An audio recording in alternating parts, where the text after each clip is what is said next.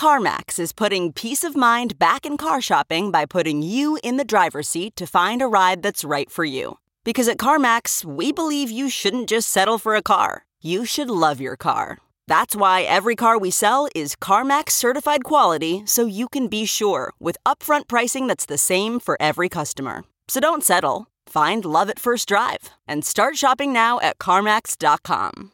CarMax, the way car buying should be. Hello, everyone, and bienvenidos. My name is Joshua Smyser de Leon. Stay tuned after this Benny J bonus because an episode of my podcast, it's called the Paseo Podcast. It's coming up right after. Every Thursday, we highlight stories by, from, and about the Puerto Rican community, from La Isla to the diaspora, with a different Boricua in the guest seat each week. I hope you enjoy what you hear. Oh, and special shout out to Ben and Dennis for supporting a kid from Humboldt Park and his Chicago-made podcast. It's appreciated.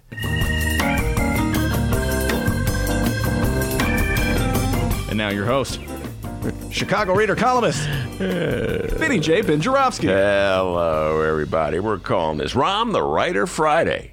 And here's why. I was hoping you would do this. Yeah, the doctor asked me to do this. I said, coming right up. All right, did you see that Atlantic Monthly fired Rom as a columnist the other day? That is not correct. Let me immediately correct that, okay? I said that earlier today, and someone corrected me. Go, Ben, that's not right. So let me clarify. The show's 10 seconds old. I've already made a mistake. They didn't technically fire him. It's a little more complicated than that.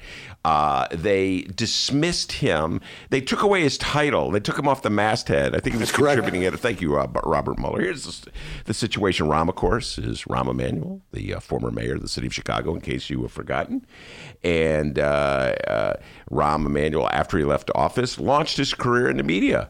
He became a contributor to ABC. We've already played some of his insights into what the Democrats should do. His recommendations that the Democrats move further right in order to defeat Donald Trump. Our commercial breaks feature those clips quite a bit. Yes, we do. I think what's a good idea is we act more like Mitt Romney, and that's how we're going to win that's how we're going to defeat Donald Trump. Mayor Rahm's advice as a political strategist. He's written columns for the Washington Post, where he talks about how the Democrats should move further right.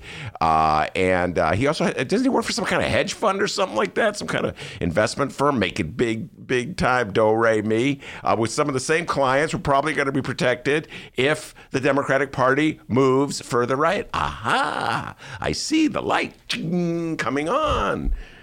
Take a chill pill, man. Oh, sorry, Rom. Anyway, so one of the deals that Rom cut early on was that he got himself a gig as contributing editor to Atlantic Monthly. And soon thereafter, he began writing columns, which, of course, we discussed and analyzed the columns. Well, it turns out that his getting that gig did not sit well with some of the staffers at the Atlantic Monthly who pointed out the brief history of Mayor Rahm in the city of Chicago. And for those, we have out-of-town listeners. Can't pretend they all know who Rahm is, right? Mm-hmm. We got millennial listeners who are youngsters back in 2011 when Rahm got. We can't pretend they know everything, right? They weren't even in. Where were you in 20? They were still in sixth grade. 2011? Oh, right. You're a little older than that. I just moved to Chicago. Okay, for the second time in 2011. Well, you weren't paying attention, all right? So you didn't know. Oh, here's the deal. Rahm was chief of staff to Barack Obama. Barack Obama and his wife, Michelle Obama, couldn't take another minute of him. So instead of just firing him the way Trump would do, get out of here. Say what you will about Donald Trump, all right? Oh, boy. That's how to get the listeners. He knows how to fire somebody. Anyway, instead of firing, they felt guilty, because it was Barack Obama who asked Rahm to be his chief of staff, and Rahm did give up his seat in Congress to become Barack Obama's chief of staff, and it really wasn't working out. It was a total disaster. So they kind of ushered him out with this glorious press conference where all the aides gathered in the White House, and Barack Obama said, what a great job you've been doing. And he left Washington and flew to Chicago and immediately ran for mayor of the city of Chicago, a city he virtually knew nothing about. He didn't know anything about the schools. He didn't know anything about the police department. He had never really lived in the city of Chicago. His ignorance was just so obvious from the moment he launched his campaign when he got all the schools confused. All right, but good citizens of the city of Chicago, they thought it over and they go, you know what? We could elect somebody who knows something about Chicago Or we can elect somebody who doesn't know anything about Chicago. I know. We'll go with the guy who doesn't know anything about Chicago. My fellow Chicagoans. He seems cool. Yeah. Barack Obama likes him, Ben. Okay? How many times did I hear that? He's Barack's guy, Ben, okay? All right, well, that's good enough, I guess, for Chicago. Anyway, becomes mayor of the city of Chicago. This is for you all out-of-towners who aren't aware of this. And immediately sort of wages war on ordinary Chicagoans, all right, handing out TIF deals to rich people, raising taxes on everybody else, closing mental health clinics in high-crime area. Oh, there's a really great idea. And closing schools. Black population is falling. He doesn't care, closing schools. Chicagoans are like, oh my God, I didn't realize he was such a jerk. We are never, ever, ever going to vote for him again. That's what they said, D. I heard it, okay? I remember at the Northwestern football game in 2013 when his picture came on the screen, everybody's booing. Boo! Chicagoans, you can fool us once, but you can't fool us twice because we're really smart. We live in Chicago. Fast forward to 2015, two things happened. One, Barack Obama started doing radio spots for him. He's really a great guy. I know he's rough every now and then, but he's a great guy. Then Rahm did the commercial with the sweater. Remember that when D put the sweater on, like he's a nice guy, like he's Mr. Rogers. Rahm Rogers. He goes, I know, I make mistakes. It's on me. And Chicagoans everywhere there melt. It's like M&Ms when you squeeze them. They just melt. Oh, he's such a great...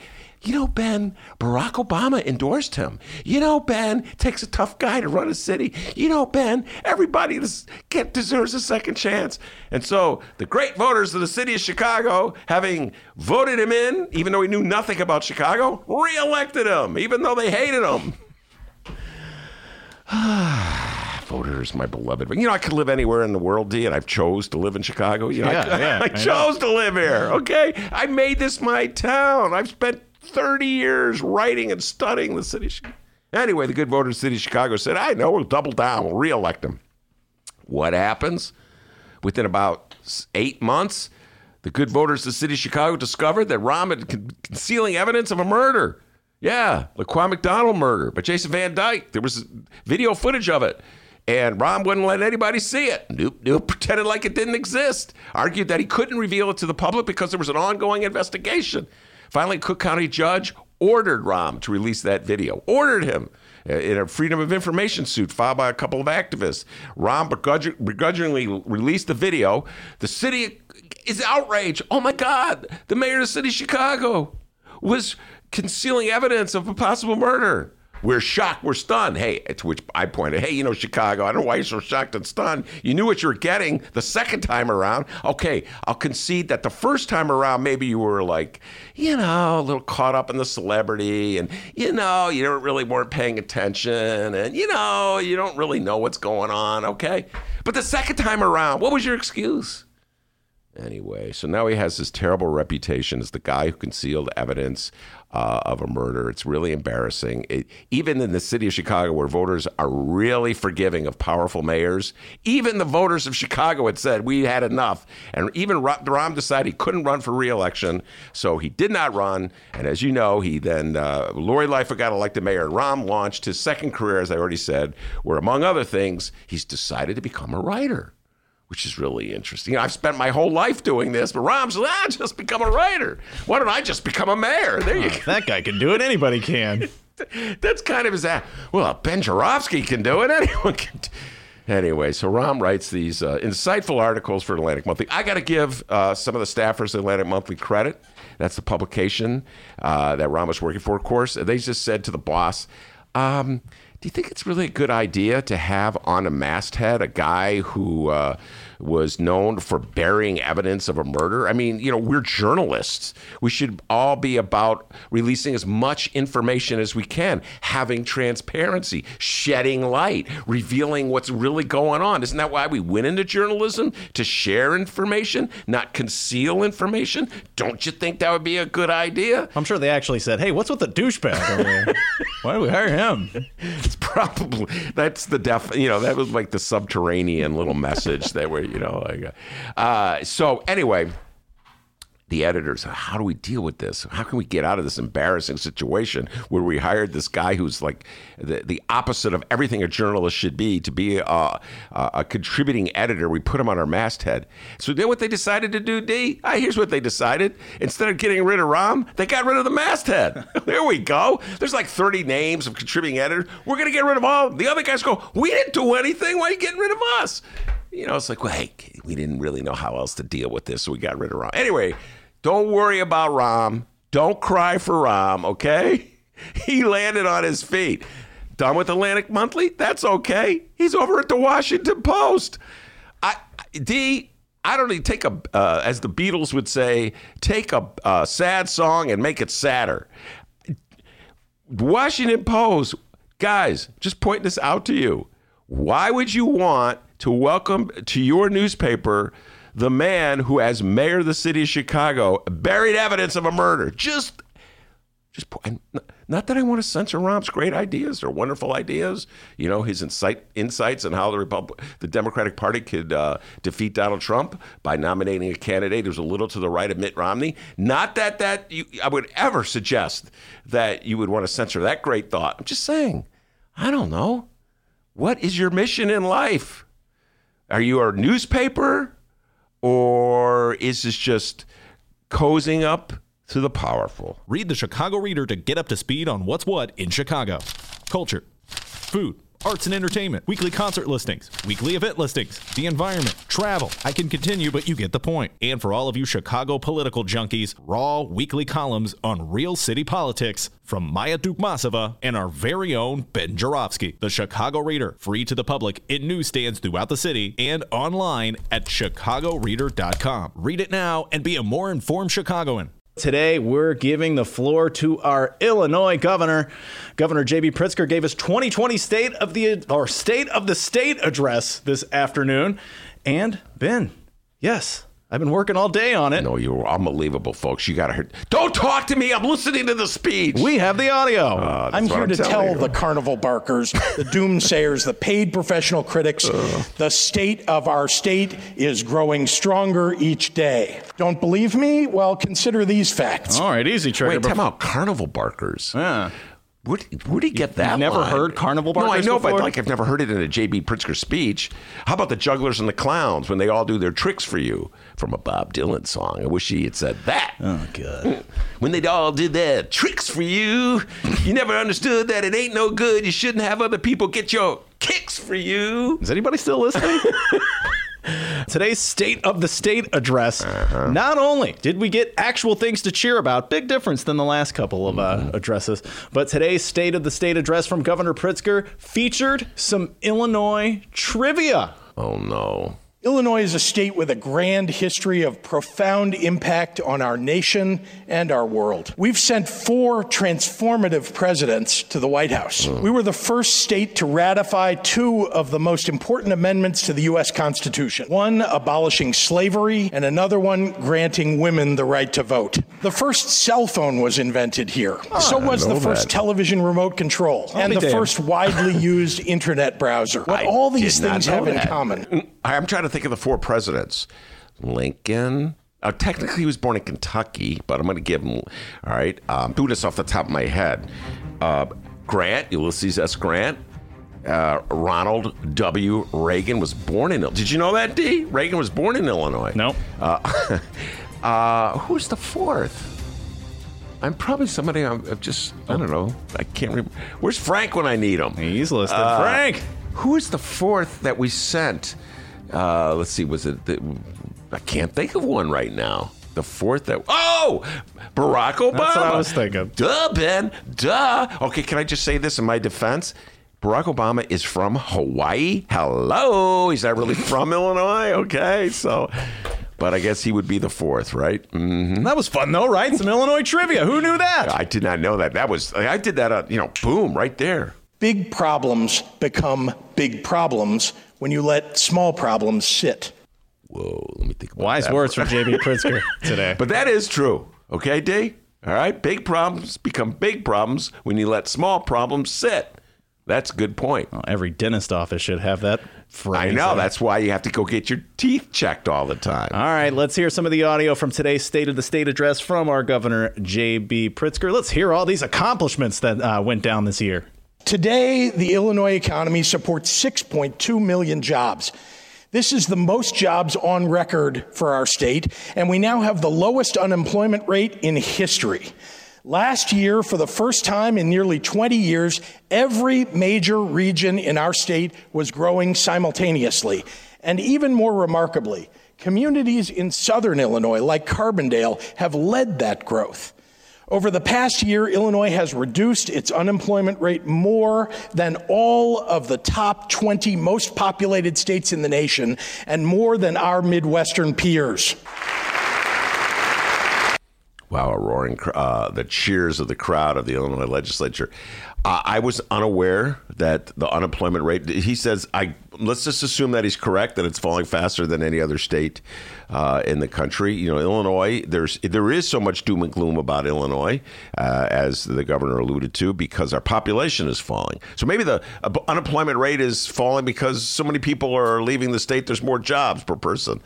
That's doom and gloom. I'm just kidding, JB. I'm just teasing there. It's a Republican talking point that somehow or other, the high taxes in Illinois, the favorable attitude that Illinois has toward unions, the fact that Illinois resisted Governor Rauner's attempts to destroy collective bargaining rights in this state, that somehow or other that is combining to scare people away from Illinois and induce people to leave the state of Illinois. And what J.B. Pritzker is doing is fighting that notion, and he's saying that we should be proud of the fact that we're the most progressive state in the union. Although he didn't come right out and say that in that bite anyway. But we're not really gloom and doom. We're actually thriving. So he is swimming against the tide in this one, D, because so much of the reporting about Illinois that comes out of Chicago anyway is filled with gloom and doom. And it was interesting that the little shout out I gave to downstate Illinois, this is your big theme, that J.B. Pritzker ignores downstate Illinois. He's from the Chicago area. And that he spends too much of his time in Chicago. This is a big Dennis theme, because Dennis, of course, is from downstate Illinois.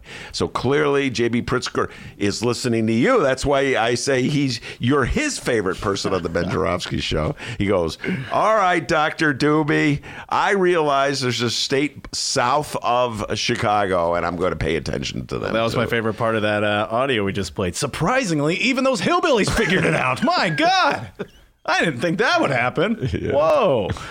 All right, Pritzker continues. Student applications to Illinois' public universities increased last fall for the first time in many years. Illinois is the second largest producer of computer science degrees in the nation, counting for nearly 10% of all computer science degrees awarded in the entire United States. Our great state has an awful lot that's going right. And just look what a difference a year can make. Let's see what happened during that year. Oh yeah, you were the governor. I tell you what, it's a little hard to speak about the great university system in the state of Illinois, D, because we really suffered. Our university system suffered during the Rauner years from neglect. I don't know how much J.B. Pritzker has been able to right that ship. There were I know a lot of people, kids roughly the age 18 to 22, who figure it's better off leaving Illinois to go to a college, going to another Big Ten school, Michigan, Wisconsin, Iowa, et cetera, and so forth, because Illinois' tuition kept going up. It was harder to get into Illinois schools. It was more competitive, and there were cuts that they were facing. So this is, if you don't invest in your educational system, you're going to pay a price for it. And this is the price that we've been paying. And so I'd have to take a deeper dive into this one to see if it's as glorious as J.B. Pritzker is saying. And just a heads up for anyone wondering, no, J.B. Pritzker did not give any details on the 2020 butter cow. It's the butter cow, which has 9 hearts to represent the 9 essential nutrients in milk. That's right. It's made entirely out of butter, and it's a state fair tradition since at least 1922. 1922. I always forget that. Sorry to bum all you listeners out, but we do have more accomplishments. We passed a bipartisan, truly balanced budget on time, with renewed investments in job creation, cradle-to-career education, and physical and mental health care. Even the credit rating agencies and financial analysts described a distinct improvement in our fiscal stability, and investors took notice and lowered our state's borrowing rate.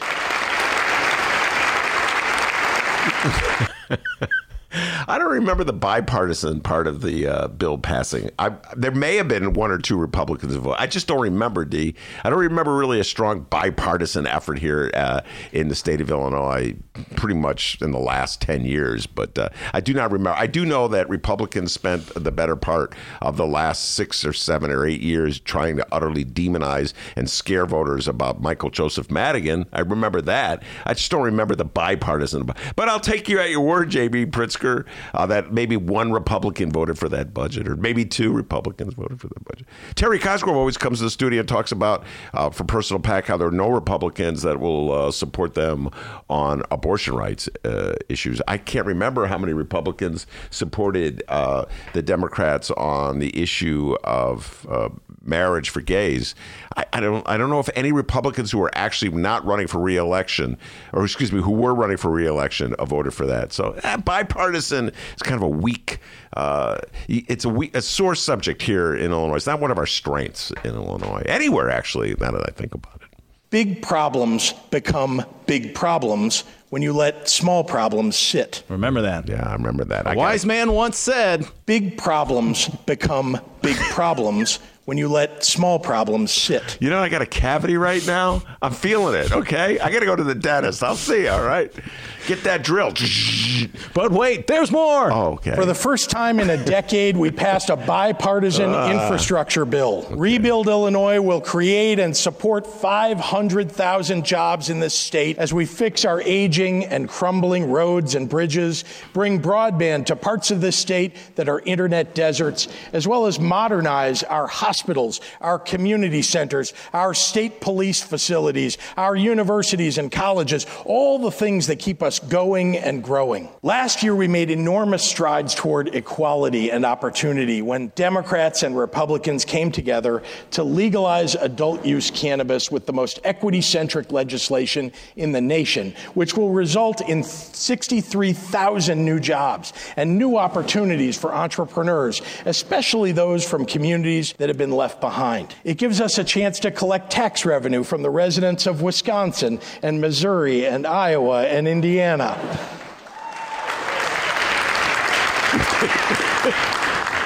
Yeah, Dr. Doobie loves that part of the speech. Look, that's the greatest accomplishment I think the state made last year. But that the public works bill is no joke either. A little investment in the public works of Illinois is welcome as all. Bruce Rauner ignored that. You remember, again, that was part of his scheme to sort of yay for our teachers! Yeah. Yay for our teachers!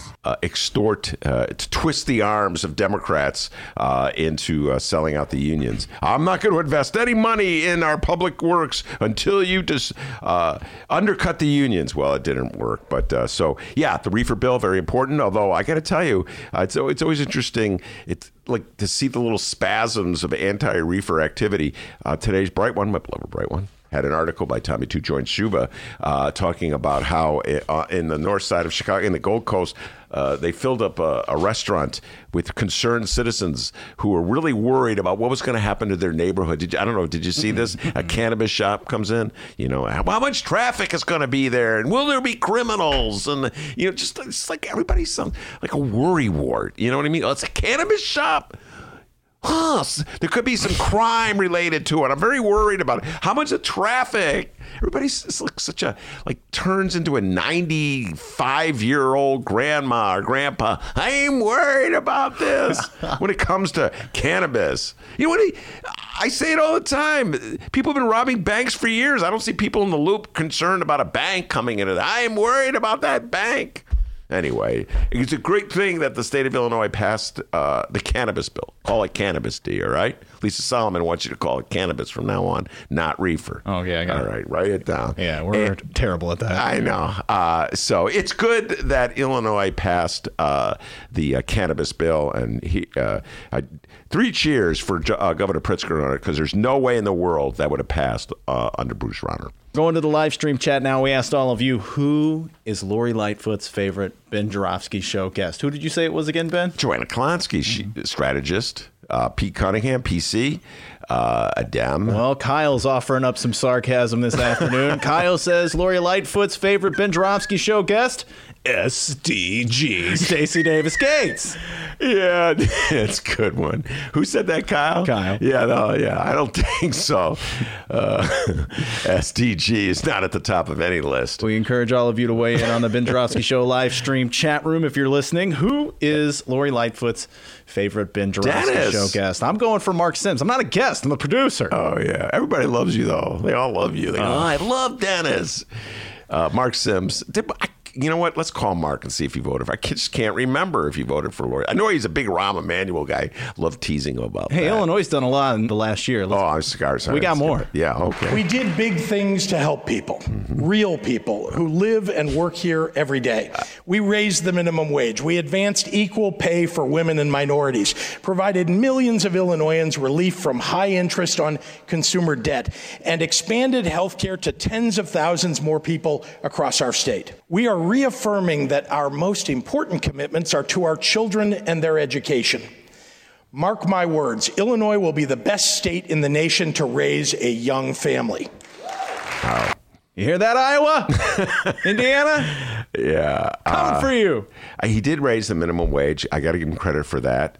And I'm not quite sure about the expanding the health care part. I don't know what he's talking about. Health care is a huge problem in this country. It's the reason why I think that Bernie Sanders is ahead in the polls, because most people recognize it as a huge problem, even though the Dems are doing everything they can to undercut Bernie. So, we don't get health care. You don't want health care. You don't want it. It's no good for you. All right. Just keep the system that we have. So I'm not quite sure what he's talking about the healthcare, but I got to give him credit for the minimum wage. I got to give him credit for the reefer bill. I got to give him credit for passing a budget. I got to give him credit for the public works projects. He's a much better governor than the one that was before him. So I think he's probably, I'm going to say this right now, the best governor Illinois has had. All right. Wow. How about that? And finally, what would a State of the State address? Hold it, before we forget. I just said all this. But did anyone in this room actually vote for J.B. Pritzker in the 2018 primary? Oh, hell no. I just thought I'd throw that out there. I voted Bob Diber, baby. We got to get down to business. Yeah. All right. Wish I had to. And finally, what would a State of the State address in Illinois be without addressing all that damn dirty corruption? It's time to end the practice of legislators serving as paid lobbyists. In fact, it's time to end the for-profit influence peddling among all elected officials at every level of government in Illinois. Most states have a revolving door provision for legislators, and it's time for Illinois to join them. Elected officials shouldn't be allowed to retire and immediately start lobbying their former colleagues. It's wrong, and it's got to stop. There are many more ethics reforms that must be addressed this spring, and I expect the legislature's Bipartisan Ethics Commission to issue its report in the next 8 weeks. Restoring the public's trust is of paramount importance. Let's not let the well-connected and the well-protected work the system while the interests of ordinary citizens are forgotten. There is too much that needs to be accomplished to lift up all of the people of Illinois.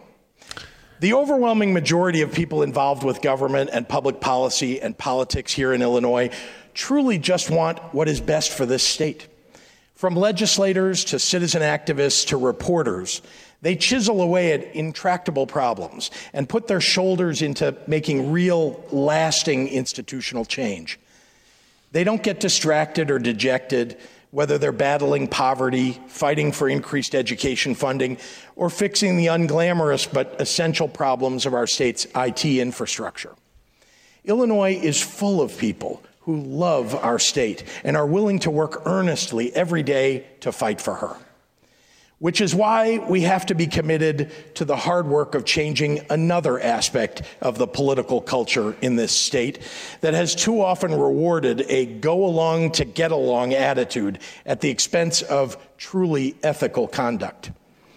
When I took office a year ago, I hired people who came from all walks of life, all different backgrounds, who were diverse, in gender, in race, ethnicity, sexual orientation, geography, and life experience, and whose only loyalty is to good ideas and good results. And I took heat for it from some who had been here a very long time. Many were incredulous that I wasn't just automatically hiring the same old faces that get jobs year in and year out. A commitment to diversity and inclusion is not just a talking point for me, and I hope that the past year has proven that. All right, I'm with him 100% on diversity and inclusion. I like the shout out that he gave to reporters. I don't know. I can't recall the last time a politician had something nice to say about reporters. I don't know if you caught that. He was talking about all the good people in Illinois. But on the issue of the lobbyists, you know, I have to come forth with a confession here, D. I've always struggled with reformers in Chicago and Illinois. And that's because reformers in Chicago and Illinois, in my humble opinion, and don't get mad at me, reformers, because I'm just going to say it, they overlook like the social inequities by and large. It's always things like, well, how many months should an alderman wait before he or she can become a lobbyist and lobby the city? That's the paramount issue in their life. Like reformers are really, I like the people are really concerned about Kim Foxx. What did she know and when did she know it? But they're not, so worried about like just the thousands of people who on the west and south sides who got arrested all these years for doing the same thing the white people did all the time, smoking reefer. Okay, so they worry about like, the things that I don't think are essentially the biggest problems that the state or the city faces. That's reformers. They're always worried about so this issue of lobbyists. I'm all over the map on this one, D.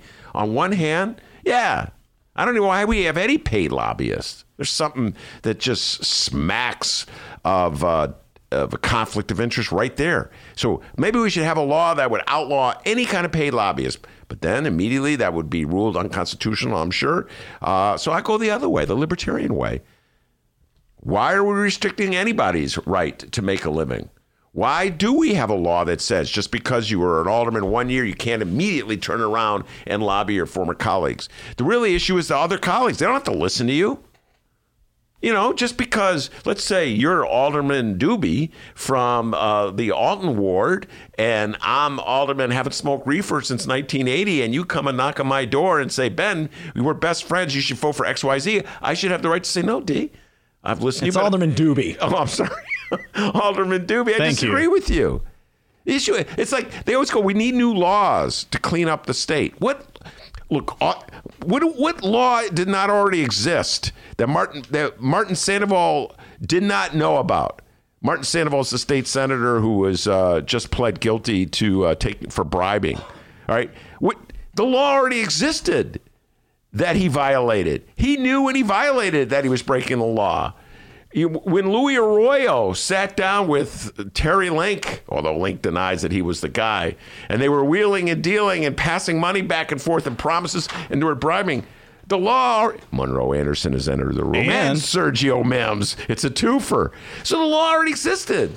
They always talk about, we need more laws. You already knew that it was illegal to take a bribe. What possible new law do you need for that? Sergio Mims checking out our new array of alcohol that Mark Sims brought here yesterday. No drinking on the show. So it's like they pass new laws. It just seems like the more laws they pass, the more corruption there is. I don't know. I remember when they reformed campaign contributions. It was the biggest joke in the world. That passed about 6 years ago, I want to say. And there was a huge loophole in the reform that enabled a gazillionaire like J.B. Pritzker or Bruce Rauner to fund their own campaigns. There was no limit when they self-funded their campaign. Somehow that was reform. So it just seems like the more Illinois passes reforms, the less reform there is. Anyway, Monroe Anderson, he's like, oh, that's outrageous, Ben. He's for reform. He's ready to talk about it. Well, before we go to Monroe, we got to read your comments on the YouTube live stream chat. Shout out to everyone who has done so. Kyle says, this speech from Ben about lobbyists and politicians brought to us by that certificate from the Chicago City Club. That's really funny. Who Who said that? That's Kyle. Kyle's a wine. Where's my my certificate's hidden by all the wine that Mark Sims brought yesterday. I'm going to put that. Proud of that certificate, Kyle. All right, we went and asked all of you, who is Lori Lightfoot's favorite Ben Joravsky show guest? She's got no public events today, so I'm assuming she's going to listen to today's program. Our good friend Jay Marie weighed in. She said, not Troy LaRaviere. I wonder what Lori thinks of Monroe Anderson. I wonder if she's a fan of Monroe Anderson. I know she's not a huge fan of Sergio Mims. No. And then our friend Benjamin weighed in. He says, hey guys, can you get candidate Lori in to have a debate with Mayor Lori? Oh, wow. That's really good and true.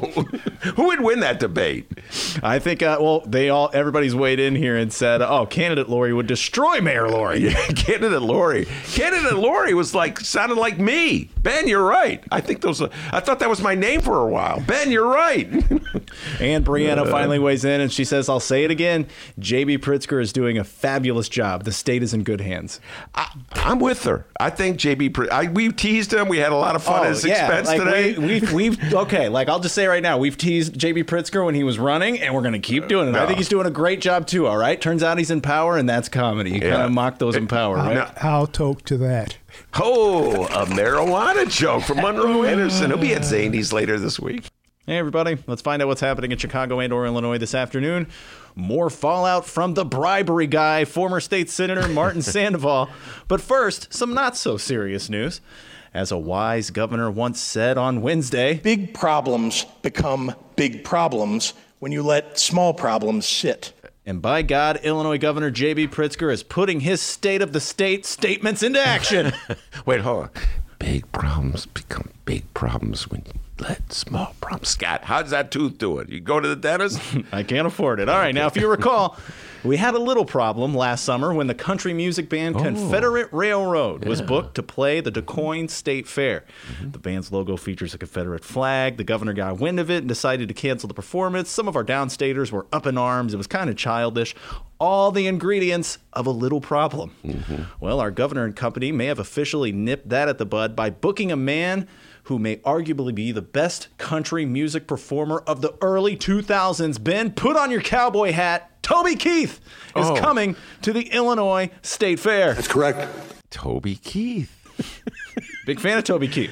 My favorite Toby Keith song is "You Gotta Know When to Hold, When to Hold, When to Fold, When to Walk Away." That's his cover version. That's Kenny Rogers.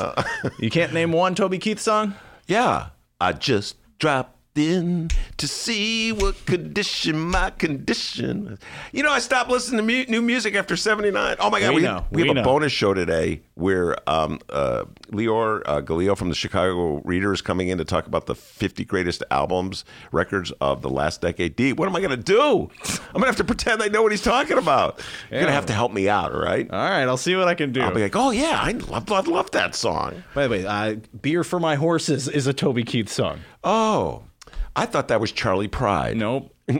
Beer for My Horses. Whiskey Girl is a Toby Keith song. I thought that was Tanya Tucker. No. We're moving on. A Toby Keith summer performance announcement in January. Even Confederate Railroad fans can say here, an olive branch has been extended. Big problems become big problems when you let small problems sit. Also booked to perform, Uncle L himself, rapper LL Cool J. Oh. And hold on to the wheel, white guys in their mid-30s. Puddle of Mud will be performing at the Springfield State Fair as well. I have a confession to make. I have never. It's called Puddle of Mud. The band is called Puddle of Mud. You've heard of them? Yeah. I've never heard of them. Look for me in the mosh pit, everybody. I'm going. Wait. I love Puddle of Mud. Have they reached out to Snoop Dogg?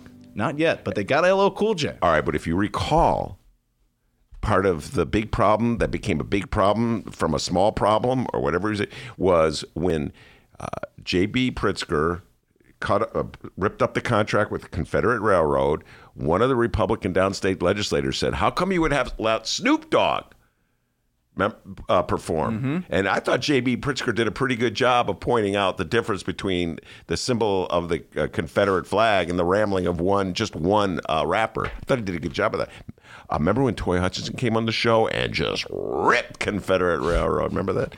Anyway, so no word from Snoop Dogg? No word from Snoop D-O-double-G quite yet. Did they invite him to the state fair this year? Not yet. You're not a big LL Cool J fan. You're not impressed with the LL Cool J booking. The only thing I know about him is it's at the the Grammys. Did you know that? Yeah. You didn't know that? Yeah. Yeah. It's LL Cool J. Yeah. Okay. Come on, dude. Yeah. Name one LL Cool J song.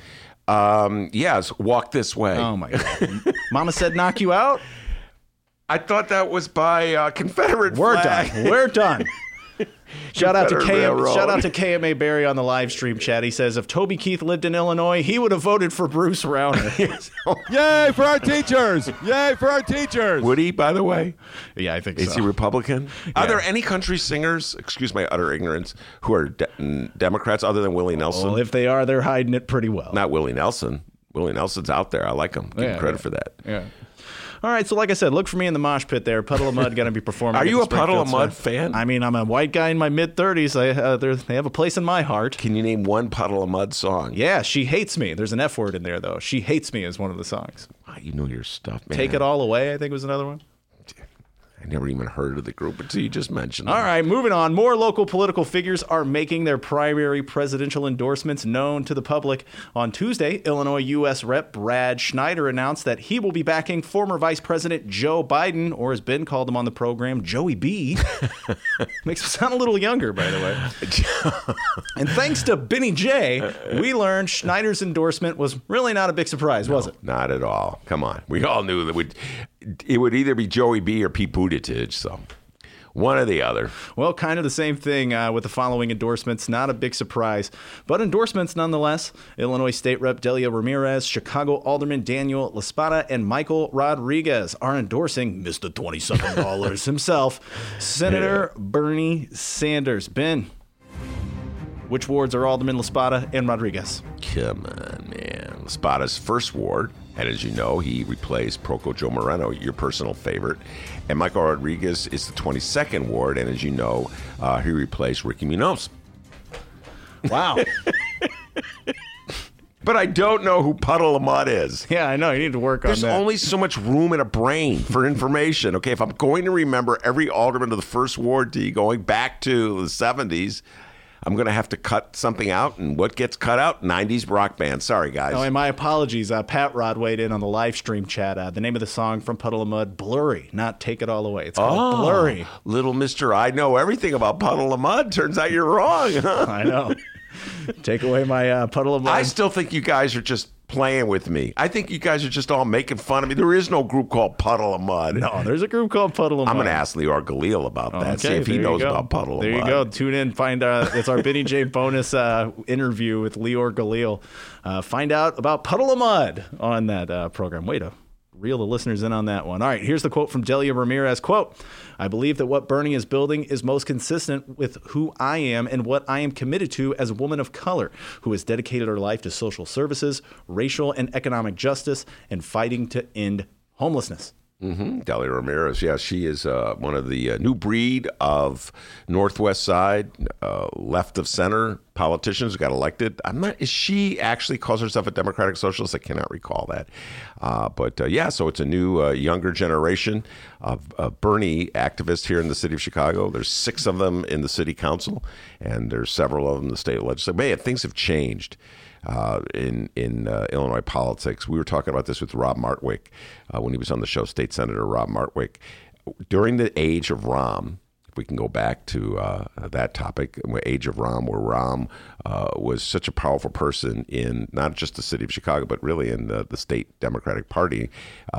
Progressives was a bad word. It was so bad that a lot of the legislators, when Martwick tried to put together a progressive caucus in Springfield, he loves telling this story, he couldn't get people to join him because they didn't want to be associated or affiliated with the troublemakers who were calling themselves progressives in the city of Chicago, who dared to defy Rahm, Scotty Wagsback, John Arena, et cetera, and so forth. And so now, of course, things have changed. Rahm's on the outs. It's so bad that the writers at the Atlantic Monthly are rebelling just because if he has his name on the masthead, he was pretty much run out of Chicago by the voters who said, we really will get it right this time. By the way, D, I'm not quite sure they would have. You know what? I'm just throwing that out there. I love my city. I love my fellow Chicagoans.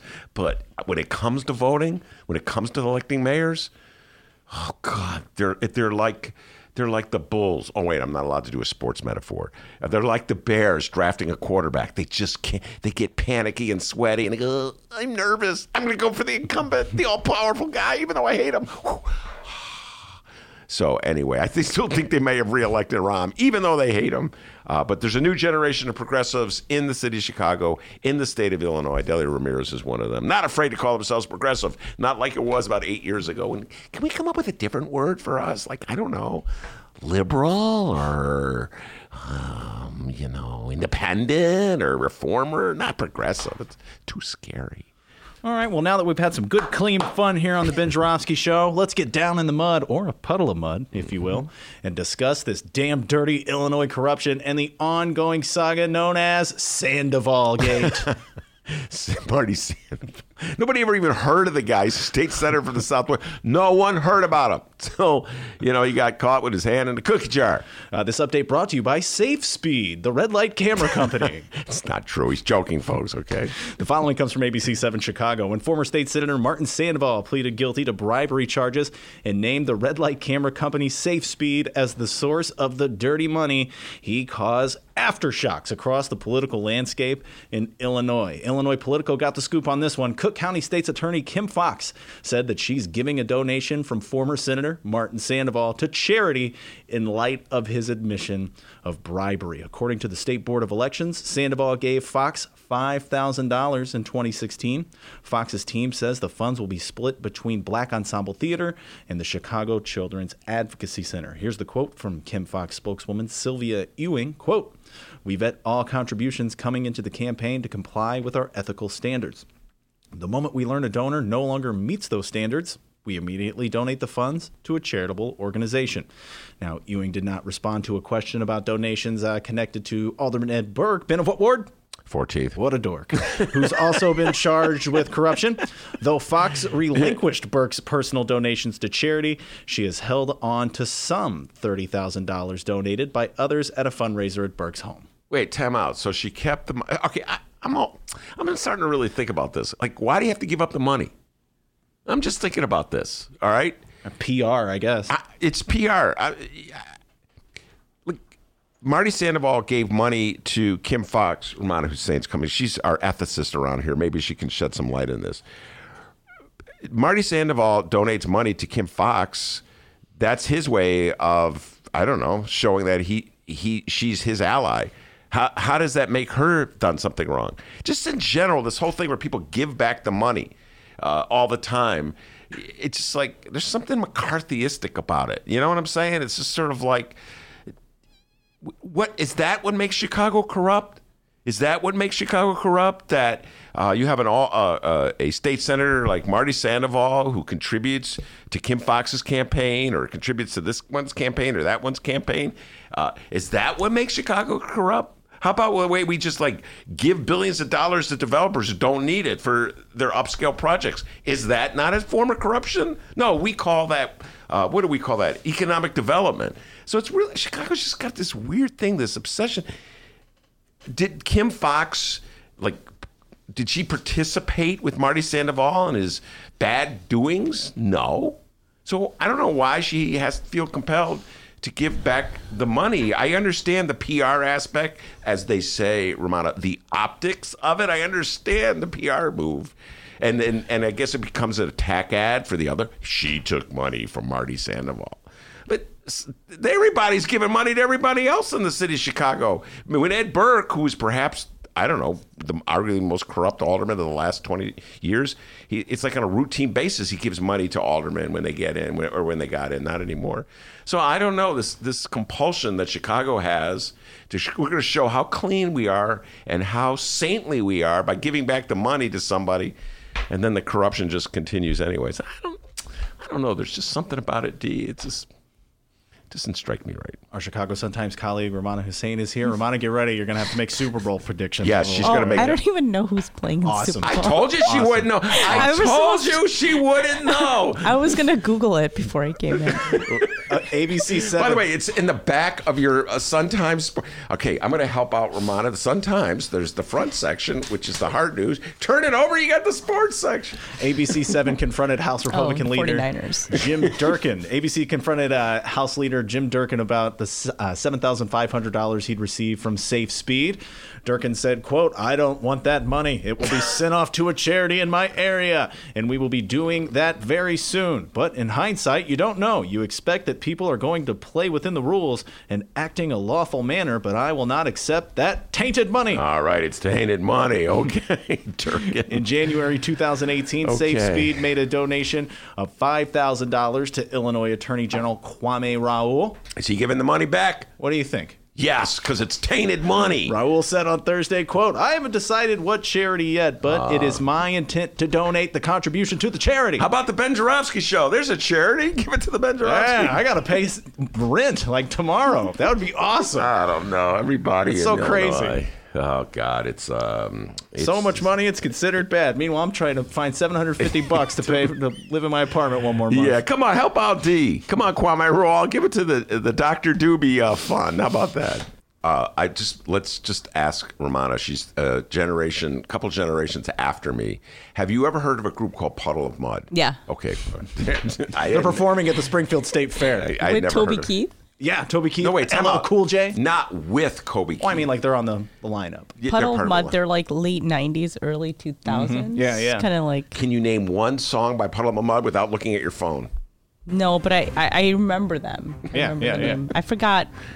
But I- Blurry is one of the songs. What song? Blurry. Blurry. You said something else. She Hates Me. Oh, She Hates Me is another. Oh, yeah. I'd never heard of either one. I know that song. I thought he was joking. I still think he's joking. I still don't. Not sure I believe that there's a group called Puddle of Mud. And if we're lucky, maybe we'll get a jam between Puddle of Mud, Toby Keith, and LL Cool J all in one performance. Oh, cross your fingers. Romana's favorite Toby Keith song is "You Got to Know When to Hold 'Em and Know That's When to Fold 'Em." Kenny Rogers. Oh, sorry. These are real issues. Today is to sound the alarm. The trembling is happening all the time. Puerto Rico sits between two fault lines. The central government does not have the capacity to be able to deal with this type of situation. It was the governor that admitted there is no emergency plan for earthquakes. This is where, stateside, we have to exercise our social capital, our political capital, and our conscience. This is a humanitarian crisis, and we will not allow it to happen again. Hi, everyone. That was Cristina Pasiones Zayas, co-chair of the Puerto Rican Agenda in Chicago, at a press conference announcing the reactivation of the Chicago Puerto Rican Agenda's 3 R's campaign for earthquake relief. I am switching up the intro for this week's episode because I want to share what Puerto Ricans in the diaspora here in Chicago are doing for earthquake relief. Since December 28th, 2019, close to 1,300 earthquakes have hit Puerto Rico, with the largest being a 6.4 magnitude quake. In response, Chicago's Puerto Rican Agenda has reactivated their 3 R's campaign to rescue, bring relief, and rebuild the hardest hit parts of La Isla. Learn more about and or donate what you can to the 3 R's campaign at PuertoRicanChicago.org. Again, that's PuertoRicanChicago.org. I'll include the link in the show notes along with a link to the latest piece I wrote for Latino Rebels about the campaign. You can also stay up to date with the PR Agenda's earthquake relief efforts on their Facebook page. Now, on with the show.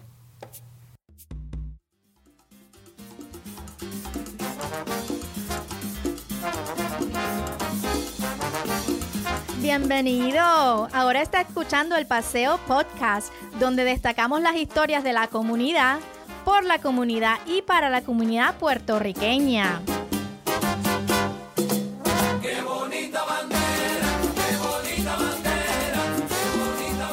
Bienvenidos a todos. You are listening to the Paseo podcast, where we highlight stories by, from, and about the Puerto Rican community.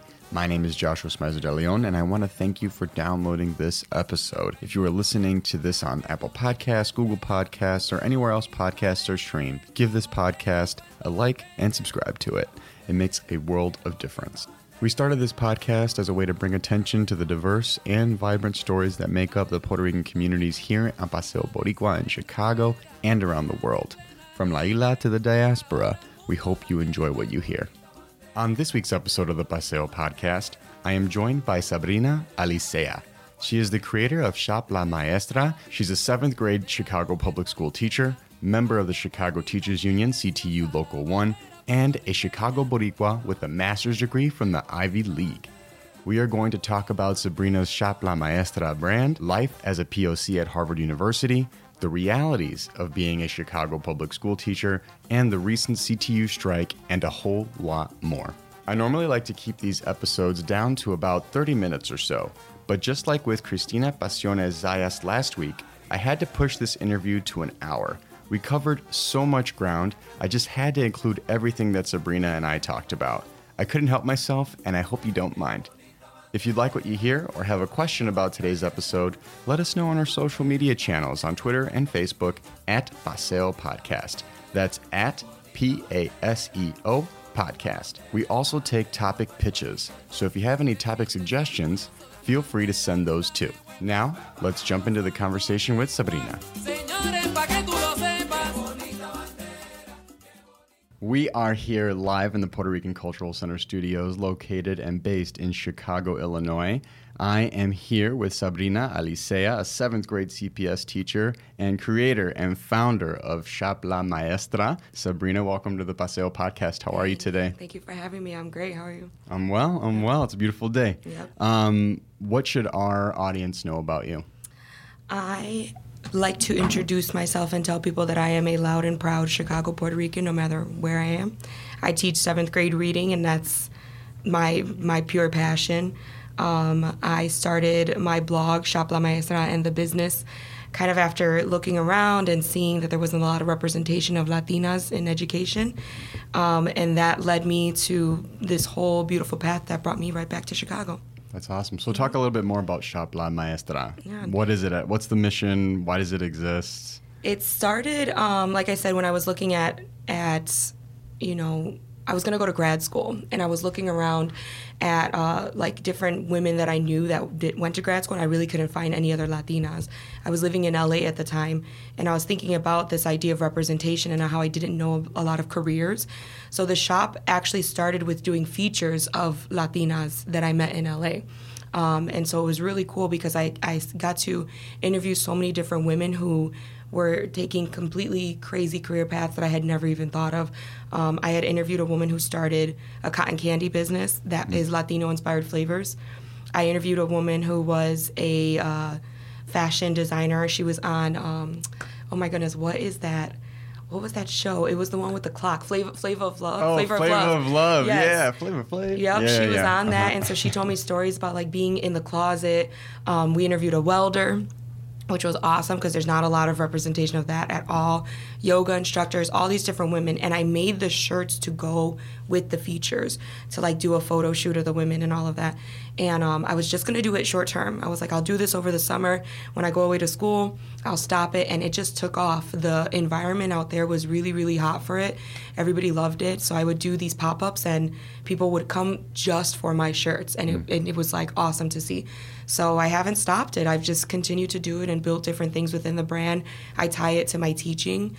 So it started under a different name, and it's evolved as I've evolved and kind of figured out who I am. Were you born in Chicago? Yeah, I was born and raised in Chicago. Okay. I moved to LA in like 2015, I think. Okay. I just wanted a break. I was like sick of the weather. I was sick of, at the time I was teaching, I was sick of my job. Like I had a really hard time. I was teaching 3rd and 4th grade. And I moved out there, and I was there for about 2.5 years. One of the years I was in grad school in Boston, and it was still kind of my home base. Yeah. But then as soon as I knew when I went to grad school that I was going to come back to Chicago. So you're in LA. Is that why you have kind of, like, I look at the shirts, Educated Latina, and I look at that font. It looks like a very LA-inspired font. It's purposeful. Yeah. The font was actually inspired by my dad. So my dad used to do a lot of, like, graffiti and tagging when I was younger. And I remember when I got my high school diploma, that font was in the diploma too. And I was like, yo, this font, like, we always thought it was a hood font, but they put it in the diplomas. So it's like this double meaning, and that was why I chose it. I thought it was perfect for that shirt. That's awesome. And then so you mentioned, like, going to pop-ups and selling your product. Like, is this something that can only be found if you happen to be at a festival and online, or do you have, like, a physical store? No, I don't have a physical store. It's online mostly, and then wherever I can do the pop-ups. I really miss doing the pop-ups out in LA. It was a lot of fun, and plus it's nice weather year round, so you can, like, be outside all consistently. the time. So that was really cool. But yeah, we do the online shopping, so I've shipped to almost every single state. People find it all through, Instagram. Would a goal of yours be to have, like, a brick and mortar shop, or do you feel like online is the way to go? I feel like if I were to ever own a space, the space I would want would be more community based. Something where people could be. So I don't know that I would want, like, a store for my stuff, but it might be that if I have a place, the stuff would be there as well. Yeah, well, let's talk more about that stuff. So can you give us a rundown of, I've seen the Educated Latina shirts. What other apparels on your site? We have the shirts, obviously the sweaters. I partnered with my friend she's Mexican in Pilsen, and she does vinyl, and she makes a Latina AF shirt. That's the only shirt in my shop I sell that is not my own design. Everything else is my own. We just launched a product, a CPS shirt, and that one is, again, it's like kind of a graffiti font. I did that one myself, and then that proceeds from that shirt go towards helping my classroom with funding for different things, like with field trips for the kids and all of that. We have hats. We have little, like, stickers and notepads. It sounds like you gotta have run the full gamut there. You got a little bit of everything. Yeah. So you mentioned a couple things. I want to get into supplies for the classroom, but I first want to go back to your website as a whole. When I took a look at your website, I saw that there was a tagline at the top that said education, representation, and empowerment. Why those three words? It really boiled down to that's what it was all about for me. I feel like education needs to be something that we talk about more, and talking about what education looks like. It doesn't necessarily mean formal education. We got a lot of community knowledge. We have a lot of people around us who can just give us an education, and we need to talk about that. Representation is huge, because I think when I was doing the features, I saw that there wasn't representation, and so I want Latinas to be represented in a more positive light, and so that people can see that we are capable of a lot of things that we're not generally seen as capable of. And that's where the empowerment piece comes from too. I want to empower people. I want to empower my students. I did the features because I thought the more that I know, the more careers that I know, I can then tell my students how big to dream. When I was teaching 3rd and 4th grade, one of my kids, his biggest dream was to be a garbage man. And I'm like, that's a great job. They have great benefits. Like, you get paid very well. That's awesome. But then, the other kids, it would be a football player or basketball or something like that. And I'm like, we just need to dream bigger. We need to dream dreams that we don't even know exist, and I want to be able to tell my kids about these things. That's awesome. Yeah. Well, speaking of dreams, I mean, running your own business is a dream a lot of people have. Being your own boss, there's a lot of power in that. Yeah. It's kind of cool to kind of call the shots. As a person of color, as a Latina business owner, can you speak a little bit to the experience of, so you've brought this dream to life. Mm-hmm. What's the reality as a POC Latina business owner? Well, I have to be very conscious about the places that I do pop-ups because my stuff is obviously very targeted. Mm-hmm. So that's been part of figuring out, okay, is this a Latino-focused event? Is it a Latino area? I've done pop-ups in Pilsen that are at a brewery and they're not really Latino focused. So I'm like, okay, this is a little bit of kind of like, I don't want to call it a waste of time, but it's like I definitely sell more when I'm at other types of things. Navy Pier is another really great example. Navy Pier is a very mixed crowd, but what was cool is the people who come in who are like on vacation, they're like, oh my God, what is this, right? Like they're surprised to see it, and that makes me really happy to be able to give them that. There are times though too where people will say things to me, people who are not Latino, and they try to make jokes, or they'll say, like I had some white guys come up and they were like, yeah, not for me, trying to be silly and like nodding their head. And my gut reaction, I was like, not everything is for you. And it was like a little spicy, I know, but threw some adobo on it. Yeah. But I just got kind of a little bit irritated, and I was like, all right, let me take a deep breath. It's okay. So that's been part of that. The other thing is I feel like I don't have as much knowledge about owning a business as I would like. No one in my family has ever owned a business. No one in my immediate circle has ever done any of this stuff. So it's constantly learning what to do, how to do it, who to talk to, what's the right thing, what's the wrong thing. That's been a learning curve for sure. I have a lot of Latina friends that have their own businesses, and if this is too much of a generalization, stop me in my tracks. But a common thing that I hear from them in their experiences, this is particularly with men, when men come in, they want to give all types of advice to you on how you can take your business to the next level and you should be doing this, that, and the other. Is that something that you get a lot? It's so annoying. It's very true. Men will constantly come up and tell me why my business is important. And I'm like, I know. Yeah, so I started I wouldn't it. be doing I it. did. Yeah, That's why right. I'm literally doing it. Yeah. And then I also had a while where some men would be like, where's your educated Latino? And so I did make educated Latino, and like no men were getting it. What? Yeah. And so totally it's funny. that. I got you. Don't worry. I got for sure. I appreciate that. But it would make me laugh because I was like, y'all kept bugging me. And then I made it and no one got it. It's like, so I've been very comfortable sticking to Latina only items. Interesting. So. Wow. Okay. Well, thank you for affirming that, because I was like, I don't know if this is like something that generally women experience. I can never be in your shoes. Right. So, as men, we need to do a little bit better. Women can do stuff, if not exceed everything that guys can do. So we need to let that creativity breathe. So let's go back a little bit to your class supplies. On your website, you have a tab that links to your class wish list. So I clicked on it. There's a lot of supplies that you need. Yeah. Can you speak to why something like that is needed, and why, of all places, to include that, you put it on your website? Man, why is it needed? It's crazy. We can get into That's a deep question. So deep, I know. Yeah. Education is just not funded well, like period, point blank. That's it. Anything that I want in my classroom in general, I have to be the one to get it. So we get, as teachers, a $250 reimbursement for spending on any supplies that we want to get. There's also like a tax break that's another $250.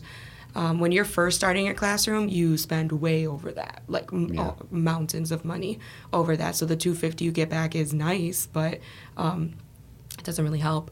I've gotten a lot of books in my classroom, like donated to me, but it's been a lot of way more quantity than quality.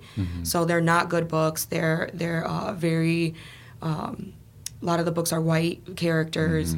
A lot of them are boys, so it's a little white boy always. And stuff that's not high interest to my kids. So whenever I want to have stuff that is high interest to them, I have to go out and research it myself, and almost always fundraise for it. I'm so blessed that last year I was able to get, I want to say I raised over $5,000 for my classroom last year. Oh my gosh, that's incredible. Ways. Yes. Wow. It started with getting all the class sets that I wanted for the books throughout the entire year. So I designed the curriculum that I wanted, and I got class sets. And that itself was about a $2,000 fundraiser to do that. So that was $2,000. The $250 is nothing, And luckily, I have a principal who's very supportive, and so he tries to give us materials whenever we ask for it. He's really good about funding and figuring it out. But he shouldn't have to do that either. You know what I mean? It shouldn't be that we're all scraping by. There's other things that we can focus our attention on. And then throughout the remainder of the year, I also fundraised for field trips. So we had a field trip where the kids went to Springfield, and it was $50 a kid. And I was able to get that fully funded by sponsors and people just in my inner circle, and through Instagram sent money, and then every kid was able to go. We even had this organization, Dish Roulette, that I went to high school with one of the co-founders, and she was like, we're gonna fund snacks for you guys, and she donated $200, and I took my kids to Costco, and we were budgeting, and we found snacks, and it was really cool. Do you feel like most people you encounter understand the realities that our teachers, our school teachers, go through when it comes to supplies? Because it seems like you've interacted with a number of very generous people. Yeah. Do you feel like people get that, or does it take a little bit of education on your part to say, like, no, these are realities? It depends. There's certain people that it'll be like, oh, I have a family member who's a teacher, I get it, so they know that. I think people who interact with me, they know my passion. And so if I say to them, this kid is not able to do X, Y, Z, sometimes I don't even have to ask. People just offer me money to do stuff for the kids. Because I'm trustworthy to them, too. They know that it is going to go directly to my students. Yeah. Unfortunately, there are times where people just don't get it. But the people who I do interact with then spread my message and take that out to other people, So one of my best friends, Sylvia, was telling me about how she was at a party, and it was during the teacher strike, and someone was talking smack, and she was like telling him all the things about my classroom. And because she knows me, knows the story, knows the kids, and she's even gone on field trips with me. I constantly am recruiting people to come in. Yeah. And she was then able to do the work, and I wasn't in that room. And then she said that it ended with the guy being like, I had no idea. But unless she had said something, he wouldn't have known. But now he knows. And maybe he'll spread something even further after that. Who knows? So you mentioned going into education. You did that in your undergrad and grad? Okay. Where'd you go to undergrad? I started off at UIC. Cool. I was not crazy about how the education program was going for me. I didn't feel that I was guided very well. And plus, I'm from the city, so I wasn't excited about being in the city. And I went to visit a friend at Northern, and I really, really liked it there. I looked up their education program, and it seemed decent. So I transferred. It was good. And so I got my undergrad there. Had some issues with we'll call it racism. I had issues with racism with some of the way that the faculty wanted to run my student teaching. I had said I wanted to be in the city, and I paid this fee to be in the city, and they weren't used to kids who wanted to go into the city. And they tried to put me in Countryside, Illinois, and I was like, I'm not going to Countryside, Illinois. I don't know what's there. Why would I do that when I have all these CPS schools around me? Yeah. I was always very conscious about where I was going to take my knowledge, and I always wanted to work in a CPS school. So I got placed in student teaching on the south side of Chicago. And it was crazy because the lady who I spoke to on the phone was like, you don't know where you're going to be in the city. You don't know how dangerous it is. You don't know this. I was like, I'm from the city. I live in the city. So I got sent to that school. I fell in love. I was so happy at that school. The kids were amazing. My supervisor was way more woke than anybody else in the program, and he loved the school. He tried to bring in people the following year to go to the school. Yeah. And these kids from Naperville, they literally were all 3 kids from Naperville, refused to go down to my school in Inglewood. They had their parents call Northern and say, my kid's not going there. It's unsafe. They don't know if their car is going to get broken into, all this stuff. So I don't even know who those kids are, because I had already, I believe I graduated at that point. But my administrator kept me in the loop about it, and and some people at the school were okay with those kids making that statement. It was really wild.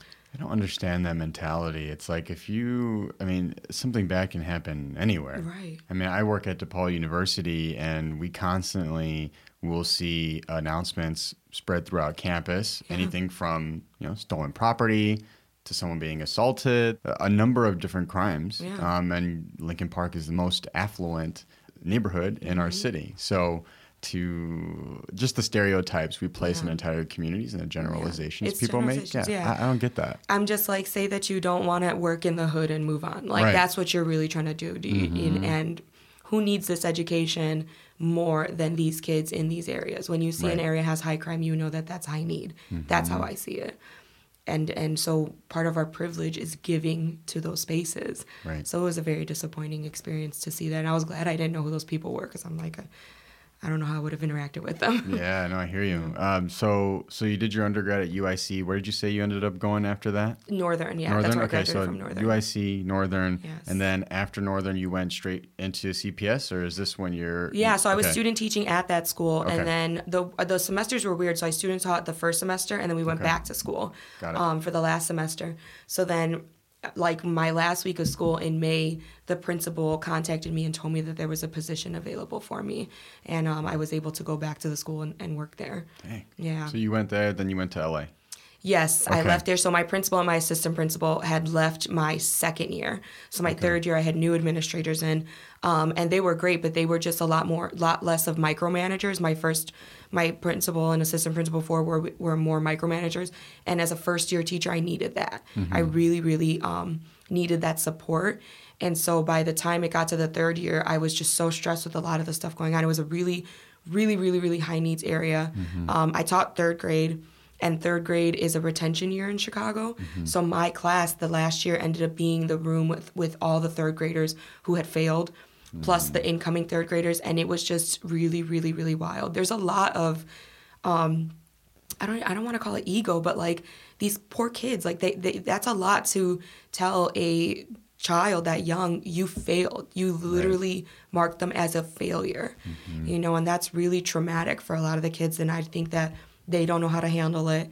I didn't know how to handle it. I'm not a therapist. I'm not, able to help guide them through that. So it was really stressful for me. It was really hard. Sometimes it feels like the structures we have in place are built with a certain demographic and certain class in mind. Right. Yeah. So to think that everybody is operating in a level playing field, especially when it comes to our education system, it's just such a flawed way of looking at that structure. Yeah. Chicago is a perfect example of how we can speak truth to power. I want to talk about you being in CTU, the Chicago Teachers Union, because I think that is talk about a model for other cities. I know things aren't perfect with our public school system, but we'll get to that in a little bit. I want to talk about your journey into education and really honing your craft. So when you are done with your undergrad, you're experiencing what teaching's like, you're encountering racism, you're seeing the realities of the classroom. You decided to get your master's in education, right? And you went to Harvard. Yes, right? Congratulations. Thank you. So you decided to go to Harvard. Why? I mean, again, of all the fields to go into, going off of what you experienced, why continue your education and get a master's degree? I actually left education, to be really honest. When I left the classroom, the thing was I looked at my students, I looked at the community, and I was like, there has to be something more. There has to be something different. Like, I was thinking about how in these communities and even in my own family, the one who is the most stable is the woman. It's the mother. And it's almost always everything falls on that. And, not to say anything bad about my dad, I love my dad, but like the things that my mom does are very, very different. And I saw that, and I actually thought when I went to LA that maybe I would learn ways to incorporate health, because I did yoga teacher training that year too, and it completely changed my life. Like I joked that when I left, I broke up with my boyfriend, I broke up with my job, I broke up with Chicago, all of it, and just like redid myself and went out to LA, and I was like, I just want to learn more about health and healing. And I actually had in my room in LA on the wall Post-its of every single job that I had ever considered in my life, anything. Awesome. Even for a moment, if I was like, oh, I like taking pictures, maybe I'll be a photographer, maybe I'll do this. And it was always with the mission of giving people like platform or helping people. It was always with that. So I was like, how can I merge all those things together? And I was actually a nanny when I was in LA. That's what nannies make more money than teachers. It's ridiculous. Wow. And so I worked with a family, and I would do things with the kids, like a lot of the reading activities. I brought them books. The dad wanted them to have more educational stuff at home, so I went to Lakeshore Learning, which we have one here in Chicago. And I want to say I was with him for like 6 months at that time. And when I stepped into that Lakeshore, I was lost. I was like so happy, and I was like, it's education. Like, this is what it is. It's always going to be education. I'm always going to be an educator. So I actually went to Cal State LA first for grad school. I started out there, and when I sat down to do an interview with the head of the reading department program, it was like I had been speaking a different language my whole time in LA, and I finally got to speak my native tongue. Like, that's how it felt. We spoke about books, we spoke about reading, we spoke about just like all these really amazing things that made my heart happy. And I was like, this is it. This is what I do. It's education. I had always considered being a reading specialist, but I never followed through with it. And then it just made sense. So I did the program out there, and I just wasn't crazy about it. I felt like I was with a lot of teachers who were trying to they wanted to get more credits to make more money, and they wanted the knowledge too, but they didn't have that same level of passion, right? It was more like, I'm doing this after school, after I'm teaching, I'm exhausted, I have this going on, that. And I wanted to be immersed into something. And that is when I found the program at Harvard. I didn't even realize it was at Harvard. I was just looking up my program. Yeah. And then I saw that it was like a year intensive. You live on campus. You have to take this many credits. And then I was like, oh my God, this is Harvard. So I remember saying to my mom, like, I'm going to apply to Harvard. And she's like, whatever, Sabrina. She like walked away. No. She's like, whatever. Yeah. Was she just like, oh, that's a pipe dream. Good luck. Yeah, probably. She's just like, you're crazy. Like, because she's like, you're never satisfied. That's the thing. I'm never, like, if I know something is not good enough for me, I quit. And I move on to something better. And that was what I had to do at Cal State LA. I was like, this isn't what I need. So I quit. And then I didn't even tell anybody. My mom and maybe one friend were the people that knew I applied to Harvard. So then when I did get in, there was so much like, people were talking, and it was like, did she really get into the actual Harvard? People would ask me, is it an online program? Little like digs like that. Yeah. One of somebody I knew in LA was like, oh yeah, I had a friend who went there and got like a certificate program. I was like, well, this isn't a certificate. I'm getting my master's from Harvard. Right. I had to constantly say that. Even when I was there, I was like, you see, I'm on the campus. Like, So that was annoying. But man, that program at Harvard, it was, the experience was everything that I needed. Yeah. It really, really was. We want to take this moment to say thank you again for listening. When you download our podcast or subscribe to the podcast itself, that makes a world of difference. So gracias for taking your time to listen to us. We also want to take this time to thank the sponsor of today's episode. This episode would not be possible without the generous support of the Puerto Rican Cultural Center. The Puerto Rican Cultural Center, located at 2546 West Division Street right here in Chicago, is a community-based grassroots educational, health, and cultural services organization founded on the principles of self-determination, self-actualization, and self-sufficiency that is all activist-oriented. For more information on the work they do, give them a visit at their website at prcc-chgo.org. Again, that's prcc-chgo.org. Now, if you or anyone else you know would like to be a sponsor of the Paseo Podcast, please email us at paseopod@gmail.com. That's paseopod@gmail.com. Tell them Joshua from Humboldt Park sent you.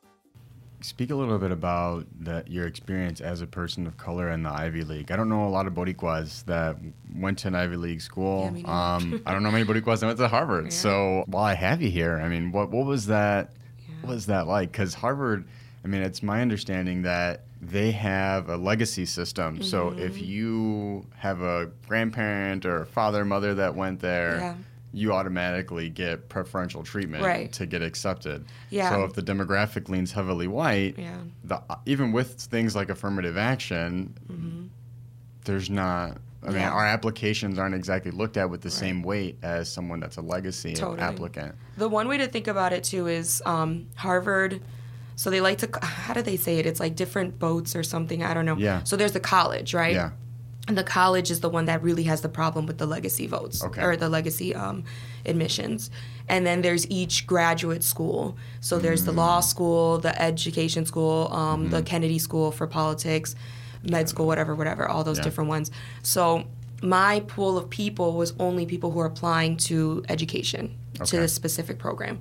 And the ed school, I believe, had about I could be wrong, but I believe it was like 700 master's students. And then, so it's not big. It's not, it's just not a lot. And then a few doctorates, doctoral students. And so, even with that knowledge, you know, I was scared. I was really nervous. I was like, the program said that it was going to focus on diversity. And that was one of the things that attracted me to it. I actually felt at Cal State LA, I wasn't getting knowledge about diversity the way I wanted to. We actually had a teacher who said something like, if kids are from certain neighborhoods, they can't learn. And I was like, can't like, I was really upset. And that was actually the day that I started researching other schools. And so when I saw the info about Harvard, I was like, okay, this is like they're aiming for diversity. They're trying to be more diverse, which is good. The supervisor for my program specifically was a black woman, right? It's like, okay, getting better and better, right? And even so, when you walk in there, you're very nervous. What they did that was amazing is they had people of color orientation before they had the general orientation. And then I also went up to the school for an admitted day, and they had a student of color, like a dinner type thing.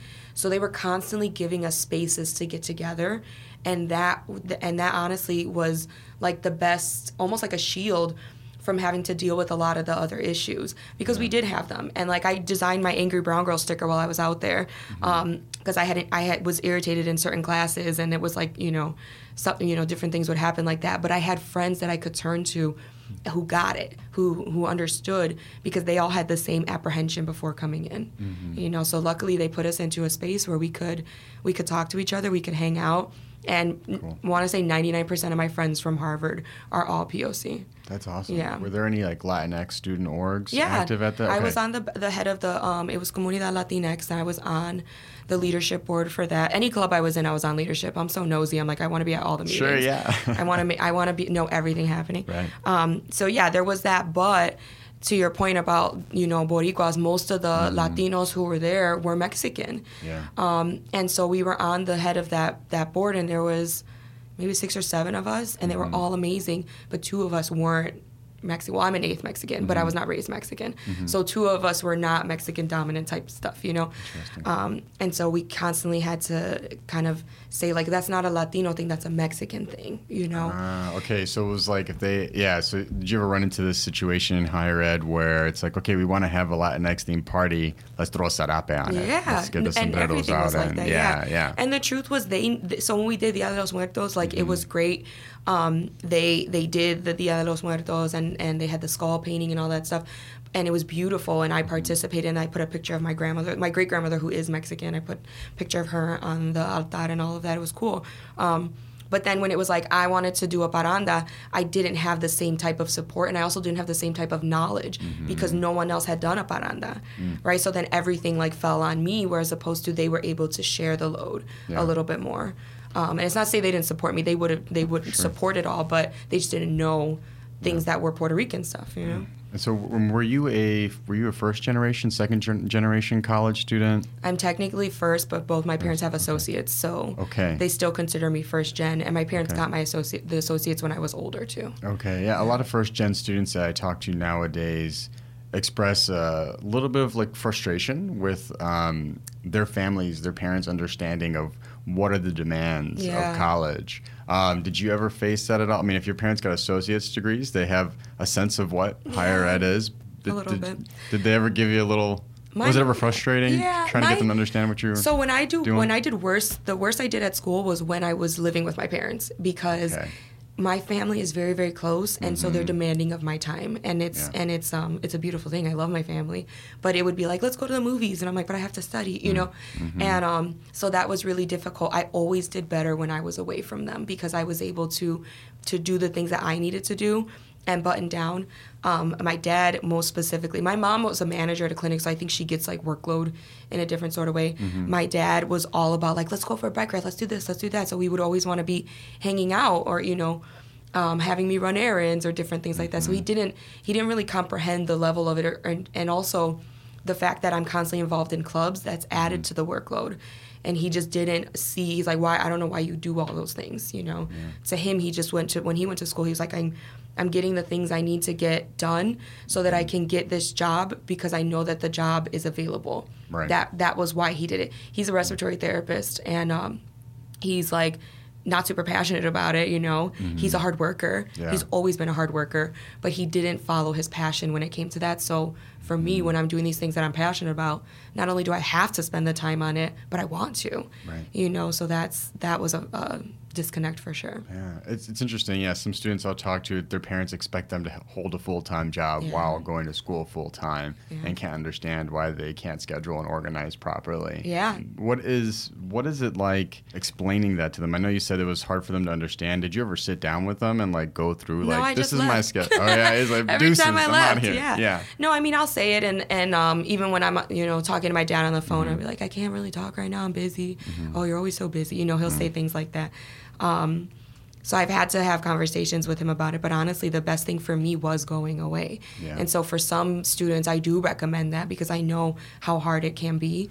And what was cool is at Harvard, it was the first time, during our student of color orientation, it was the first time that someone acknowledged that.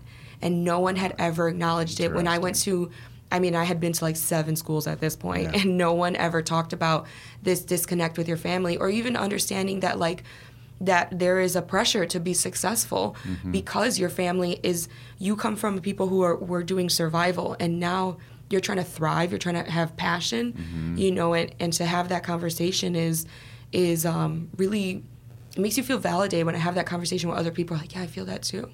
You know? Looking at the generation that came before us, maybe this is a generalization, but it seems like what I hear from the generation before us, the generation before them, so Gen Xers, baby boomers, it's like, yeah, you know, you go in, go to your class, get your homework done. But now the expectations for people in higher ed as they transition from their academic career to their professional career, there's so much more that goes into that transition. I feel like our parents, grandparents could have gotten a job, worked their way up, got promoted, things were more affordable then, but now we have to be involved in clubs, and we have to network, and we have to know how to prepare a resume, and we got to know how to interview, and we got to get this, that, and that other experience under our belt in order to be an attractive talent to organizations. So it's true. It's more of a struggle now. Yeah, we can't be regular. Like you can't be normal anymore. Like that's what it is. I think about this with my students. I teach 7th grade, and 7th grade is the year that CPS looks at your grades for high school. If you have a high school that's a local high school that's not a high-performing high school, you are basically in a lane to be in that low-performing school. Yeah. And that sucks. And the only way to get out of that is to get into a better high school. And so I got into Lane. I went to Lane Tech, and I feel blessed that I went to Lane Tech because my mom was like, you are not going to Steinman's. That was going to be my funnel, Steinman's. And I think about my students who their funnel is OR, which it doesn't mean you can't be successful at OR. It's just that much harder. It is harder to be successful at OR than it is to be successful at Lane or Whitney Young or any of that. And now I'm telling this 12-year-old, like, you have to be so excellent to be able to do that. Like, the fact that you exist on this planet doesn't mean that you deserve a good education. Like, I believe that you do. So when I have, especially boys, it's always with the boys that are being adolescents, they're being kids, they are not given that grace because of the system that is set before them. So they have to not only get good grades, but they should be involved in other activities. They have to be doing plays. They have to be doing this and that. And if you don't, then you're just a normal kid, which should be fine, but it's not. Yeah. It's not anymore. Well, it speaks to the importance of really having a very intentional way of schooling. I mean, we're dealing with people going to high school, college that aren't operating at the same institutional knowledge, the same level of transfer of wealth as some other people that exist in our country today, which is why it's like really, really cool to see people like yourself trailblazing, seeing, like, since we're talking about Harvard a little bit, that Harvard-Yale football game protest. I don't know if you were keeping up with that at all, but any thoughts on that? Yeah. I know that's not why the point of the show today, but the first thing that irritated me with all that coverage is that no one was covering it and saying how the kids were protesting to divest from the groups that held money from Puerto Rico, like the debt. it was always about how it was about environmental things. I'm like, this is what we're talking about. This is literally changing the narrative in a really, really negative way. You're not highlighting what's going on with these kids. You're not telling the truth.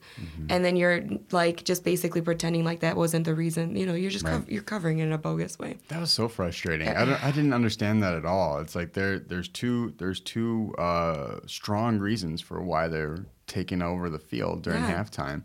And the mention of Puerto Rico was non-existent. I'm like, y'all don't see the flags? Like, they're around. Right, I don't understand.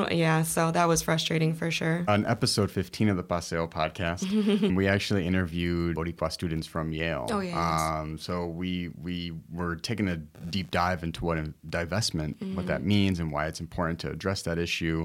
And just Yale alone, we were discussing, holds close to $1 billion in Puerto Rico's debt. I don't know the number for my friend. I have a friend, Jocelyn, who's very closely follows it. She knows the exact numbers and has written so many pieces on how much Harvard owns. She led protests over there, too, while we were there. But again, manpower, there was not a lot of people that would show up to these protests. I mean, Harvard it's horrible. It is horrible how much it's involved in all of that. Wall Street's a whole nother. Right. That's a whole nother episode. So let's take it to today. So your day-to-day, you talked a little bit about your day-to-day as a CPS teacher. You are part of, in my humble opinion, one of the greatest teachers unions in the country, CTU. Very powerful. Some awesome leaders too. Big fan Stacey Davis Gates. Oh, yes. She's amazing. She made me so proud during all of this. Oh my gosh. Cool. Talk about a rock star. I could listen to her talk for hours too. And your president's very good too. Yeah. What's it like being a part of the Chicago Teachers Union? Y'all had a pretty big year. Well, oddly enough, my first year teaching was the 2012 strike. Okay, with Mayor Rahm Emanuel. Yes. So I was in the classroom for a month, and then it was like time to strike. And at the time, I was part of the union then, and I just didn't get it as much. I didn't know what was going on. Also, it was very funny that Karen Lewis was a former teacher at Lane. And so it'd be like, oh, it's just Care Bear, she's out there doing her thing. Like, that's how people would talk about it. But the more I started to, as I was in the classroom more, I started to really appreciate it more. Obviously, I wanted more money. I want more money. I work very hard. I am worth a lot of money. The knowledge that I bring and my coworkers bring, it is worth so much more money. So I got no problem saying that I deserve more money. But obviously I didn't get into education for that, right? I got into education for the kids. And so what was powerful was that this strike was different in that it was all about making a statement. I felt like we made more of a statement, a social justice statement this time around than we did previously. And that made me very proud. I think the momentum we gain in education is always going to be very small because the people who control things either don't get it or don't want to get it on a true deep level when it comes to our children. But the strike gave me personally a platform to say things that I've always felt, but people were listening. So I had I put up a picture. My principal got mad at me about this, but I put up a picture of my broken chairs in my classroom. Those chairs had been broken from the year before. And the principal had told me, he was like, I'll get you new chairs. But I was like, I shouldn't have never walked into a building with broken chairs. It shouldn't be that my principal has to say, do we get chairs or do we get books? It shouldn't be like that, And the only reason I got new chairs is because he was able to figure all that out and finagle it, We have one working water fountain in my building, and it has a pan underneath it that drips. It's not that they don't want to fix it. It's not that they want our kids not drinking good water. But it's like they have to make these different choices about it. And so the strike gave us the platform to say that. It gave us the platform to say it is really, really jacked up that our kids literally can only get sick on one day of the week when the nurse is there. And to be really honest, that nurse is not there for the kids. The nurse is there for an IEP meeting. That's what they're there for. They're in an office the entire time.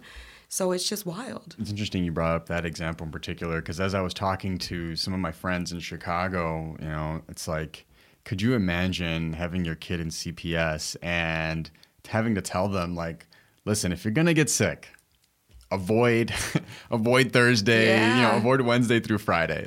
Get sick on a Tuesday, please. That no one should have to exist like that. No. I mean, and then I believe it was one nurse one social worker in every school. Yeah. Right? That's what we're aiming for. And that what was the result of the contract negotiations? So it will be one nurse, one social worker. Yeah, Okay. but it's going to be slowly phased in. Okay. And then it's like a social worker for a certain number of students. And then if you have over that, then you'll get another one.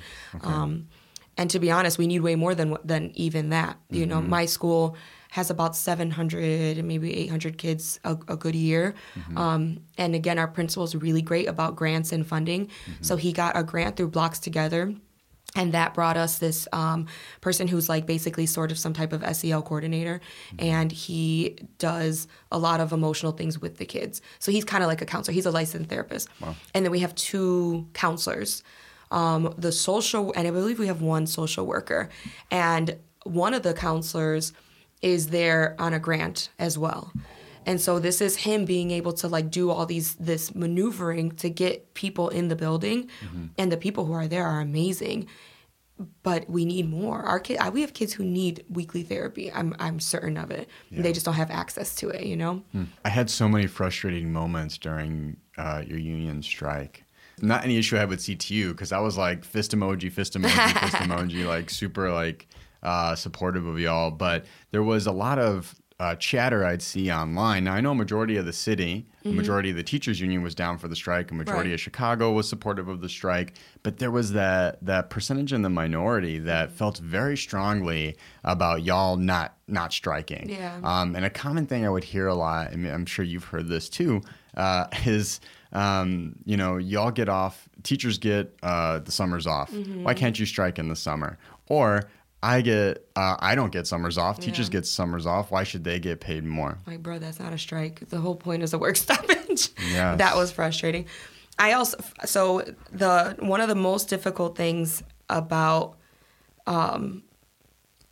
when it comes to like the misconceptions about my finances, that's something that bothers me.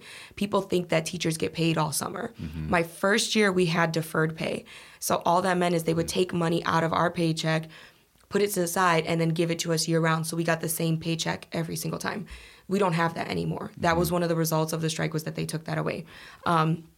So in the summer, unless I am able to really, really, really budget well, I'm working because I have bills to pay. So I'm doing some type of job. For me, it's almost always nannying, like, because that's just what I do. And I work during the school year too. You know, so like I personally have almost like 4 jobs. It's crazy. I teach obviously during the day, and that's my main bread and butter, but it is my passion. I teach yoga as well, and so I get paid for the class, and I get free yoga as part of that. So that was like the trade-off for that. With my shop, whenever I do a pop-up, I pay myself like I pay my intern. My mom was like, you need to start paying yourself, because I was doing it for free for a long time. Yeah. She's like, you have to start paying yourself. So I do that. And then I babysit whenever I can. So at any given week, I am doing one thing from every part and trying to make that money. So it would get very frustrating. People would say like that I would get paid and then I have the summers off, and I'm like, I'm not a financial person. Yeah. So for me to budget uneven paychecks, for me to try and figure out all that I went to Harvard. I have crazy student loans. I have insane student loans. And so I'm trying to figure all of that out all the time, and it would really, really upset me when I would see that too. But I try not to take it personal. But well, and even after the strike, wasn't all the time that was taken off during the work stoppage not reimbursed? Wasn't it only half? Only half, and so and those days were sprinkled in on some of the hardest dates on the calendar. I had to miss one too. Yeah, stuff like that. Yeah, it was. They gave us 5 days back because we were out for 11 days. Okay. So less than half back. Yeah. And honestly, I wanted to work. I wanted to be in the classroom. Yeah. And the year has not felt normal because of the strike. Like, I think the other day I was joking with my coworker. I'm like, I taught today. I go, it was really cool. I actually taught. I was a teacher. And like, I finally feel like I'm getting back in the groove. And because every unit has been interrupted. My units are based kind of around the calendar. Yeah. Because I try to do thematic units for my students and talk about social issues. And I was like, we ain't doing the Holocaust during D-Day and Holocaust Remembrance Day. Like, it just can't happen anymore. Yeah. Like, it's all over the place. Only so much time in a period. class period. Yeah. So it's been really, really difficult. And then, one of the days they gave us back was like the day before Thanksgiving. before break, and I had already planned travel with my family. So then I had to use a personal business day. So we get 3 personal business days a year. 2 of them I used for the fest last year. So that leaves me with 1 to just have like a day. And now I've used it, so I'm like, it just gets frustrating. Like it's all over the place. It's interesting that you talk about your experiences and the multiple jobs you're juggling. Sabrina, you're here with a master's in education from Harvard University. And have to work 4 jobs in order to just be stable. Yeah. And I'm a firm believer that no one should be working should have a full-time job, work a full-time schedule, and still have to struggle to make ends meet. Yeah. And going back to that chatter I'd see on my Facebook feed, I'm seeing people complain about teachers and what they make and asking for more money, but no one complains about lawyers, doctors. I heard you make $90,000 to put the sand on the beach. I was like, what am I doing? I'm in the wrong career. Hey, that's what I'm saying. Like, there are professions out there that we never question what that annual salary is, but sometimes for some reason when it comes to the teachers and putting it in writing and allocating money in the budget for what is really a social justice issue, all of a sudden all the calculators come out. Oh, how are we going to pay for this? But no one brings out the calculators when it comes to TIF dollars and Lincoln Yards and that's TIF dollars are the property taxes that we pay into that's supposed to help parts of our city, like our schools, like our underserved communities, and they're going to very affluent neighborhoods in our city, and that only serves to gentrify people out. Yeah, and when it comes to the finance thing too, I like to make it very clear, I'm not going hungry. That's not the issue. I can pay my bills. I can live a decent lifestyle. But I should also, I have a master's, I have a good education, I have lots of experience. I should be able to go to brunch once in a while. I should be able to go shopping and buy things. I'm at the age where a lot of my friends are getting married and having kids, and so it's like travel for bachelorette parties, for weddings, for this, for that. I should be able to afford those things, and I shouldn't have to worry about it. And that's the problem. I don't like that it limits me into... I should not have to live a meager lifestyle as a teacher. I did not sign up for the nunnery. That's what it's it's about for me. Just the master's degree alone should allow you to have an income that you can go on vacation, catch a Bulls game. I hear you. And there's some teachers out there with like PhDs and and multiple master's degrees, and it's like we're actually pretty fortunate in Chicago. I think we are like the second highest paid. I think DC might be number 1. Okay. But in places like Oklahoma, the people cannot pay their bills. So it's very different. We're fortunate here, and I still don't think we're paid enough. Amen. Amen. Well, in some states it's illegal. Like the state legislatures have made it illegal for teachers to strike. Yeah. What would you say to somebody like me who's not in CTU but very supportive of what y'all did in 2019 with the work stoppage? What would you say to somebody that wants to articulate why that strike was important and why future strikes may be important to someone that's like, y'all get the summer off, and y'all make enough? And I think honestly, like what I said that my friend had done, where it's just highlighting those things. I did not go on strike because of my water fountain, but people started listening to me about my water fountain, when that happened. And so the strike was important to say, these are the issues that are going on, and now you're going to pay attention to us, and now you know. So they should know that we don't have full staff. We don't. A lot of schools are understaffed with special ed teachers. So that means kids are not getting their minutes that they need for special education, which is designated by federal law. That's real. These are real issues. I also like to invite people constantly to visit a school. I think every person who's a politician that has to do with education policy should spend time in a classroom. I firmly believe that. One of my favorite Chicago authors, Eve Ewing, she was a teacher before. She graduated from Harvard, so I love her. But she talks about how even though she now teaches at the University of Chicago, she's in that program, she spends time in the classroom. Always, constantly. She's constantly in there. So she's got an ear to the ground to know what's happening. And people should do that. And don't make assumptions when you really don't know what's going on. Ask questions, And the numbers are out there. I mean, I remember listening to a podcast with Troy LaRaviere on, and he was talking about and again, I'll have to fact check this, but it was something along the lines of our Chicago public schools, we're like top in the state in our spending, but we're ranked one of the lowest in terms of staffing per school. Yeah. I think it's like 20 plus on average understaffed per school, which is like insane. But I think if people just educated themselves a bit more, I know it's ironic to say that, but Right. it's like, yeah, if y'all educate yourself a bit more, know what you're talking about. I guess what I'm trying to say before you say it, and asking questions and Yeah. I'm big on asking questions. Yeah. I never get upset when people ask in a legit way and they what's going on, as not opposed like in to a saying, gotcha yeah, way. because I'll have people like, but don't you get summer off? Right. But Right. no. And also, that's when I'm supposed to be working on my curriculum. That's when I'm supposed to be fine tuning that. So now And there's jobs out there that get the winter off. they get So- there's and they plenty of people who get well. lots of times Right. off. What work do you think still needs to be done in our Chicago public schools? Everything, my God. I think it does come down to funding. Our schools need to have a little bit more equity in the way that certain schools are funded. My kids and I do, because 7th grade is the year that their grades count for high school, we do a project where I have them research the high schools and I have them research the selective enrollment system that we have now, because it's a tier system. So I don't know if you're familiar with that. Sure. Yeah. Well, maybe for people listening, Okay. maybe just give a breakdown. So basically, the city of Chicago, they break it up into 4 tiers. The most affluent areas are considered tier 4. The lowest income areas are considered tier 1. And so this is just for selective enrollment schools. But to get into a selective enrollment school, your points that you have to get are different based on your tier. So it's higher for tier 4 and it's lower for tier 1. It being some sort of like zip code based affirmative action, right? Yeah. But my students and I have this conversation because they always want to know why. Like, why do they lower the standard for us? Do they not think that we're smart? Like that's really how they internalize it.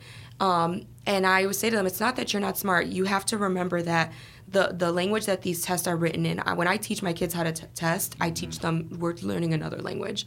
We're breaking it down. Right. We literally pick the question. I have to teach that as a skill because it's not a language that they're familiar with. I wasn't familiar with it, And so the tests are written in a different way. And then when it comes down to funding, I say, who do you think is going to be more successful, the school or seen as successful? The school with 1 laptop cart that you have to switch around, or the school that has 10 laptop carts and everyone is one-to-one with an iPad? Who has more access to information, right? The keyboards on all of your laptops are plucked out. I have a laptop that literally opens like this, and it has to be like propped up. And if technology is the key to the world and access and teaching these kids these things, literally learning time is being lost when you can't log onto the Google Classroom. Like it's all of that. So the funding needs to be there. I think the tier system, I get what it's supposed to be doing, but I think it's a Band-Aid. And then also the people who are in tier 4 neighborhoods, it gives them a lot of resentment towards low-income people because they think, like, look at how low the standard is for them.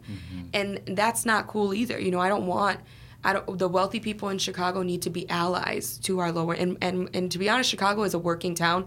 I learned this when I moved to LA that, like, we are more close to a line like that than I thought. But they do end up feeling resentment, and I understand why. It pegs us against each other. And so it just needs to come down to better funding and giving our kids the opportunities to have an equal playing field. Right.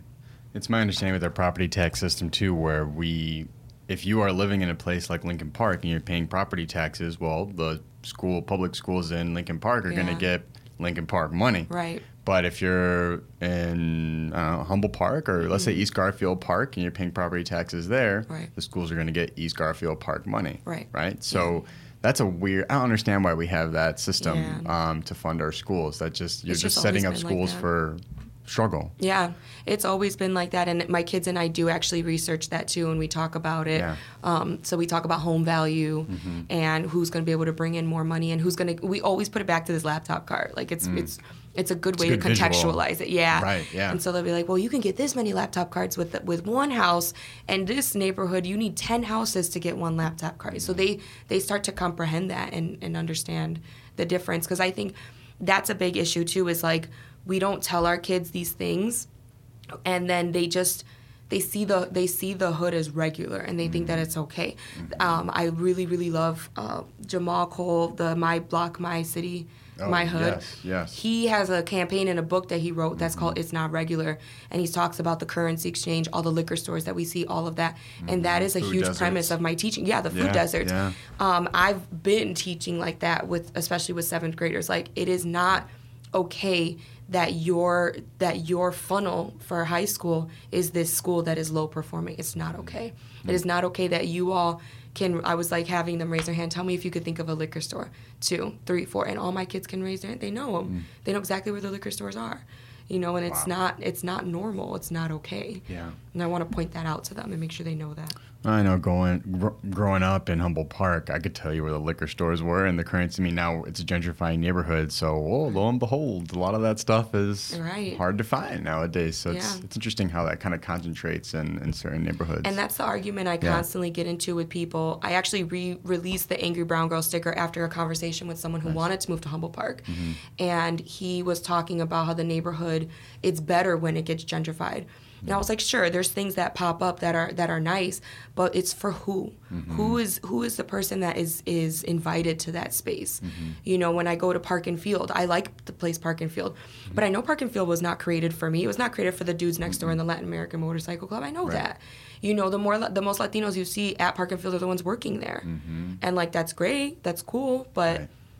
It was not created for us. Right. You mentioned Chicago being a working class town. Definitely a birthplace for unions. Haymarket riots were here. Union representation is so important. That's lawyers, that's health benefits, that's people advocating for you for fair wage, for fair work. I feel like I'm getting on a soapbox here when it comes to union representation, but if you had to whittle down why union representation is so important, being a member of CTU, what would you say your top 3 reasons are for the importance of a worker to be part of a union? I never really thought about it a lot. I think for teaching specifically, I feel like our jobs can be a little bit volatile and like your first year of teaching, they can drop you for nothing. There's no, they don't have to have a reason for it. Could just be because they don't like you. I teach very revolutionary type of stuff, stuff that I would not be able to teach at a lot of different schools. I'm lucky that my principal has the same mindset as me, and so he supports the stuff that I teach. He okayed my curriculum for the jump. But if I was at a different school, I could probably get fired over some of the stuff that I teach, or at least be battling with someone about it. And a union would protect me in that sense. I think also the other thing is unions are, what I've noticed, especially this year, is the union leader for me is a knowledge base of my rights that I don't necessarily understand.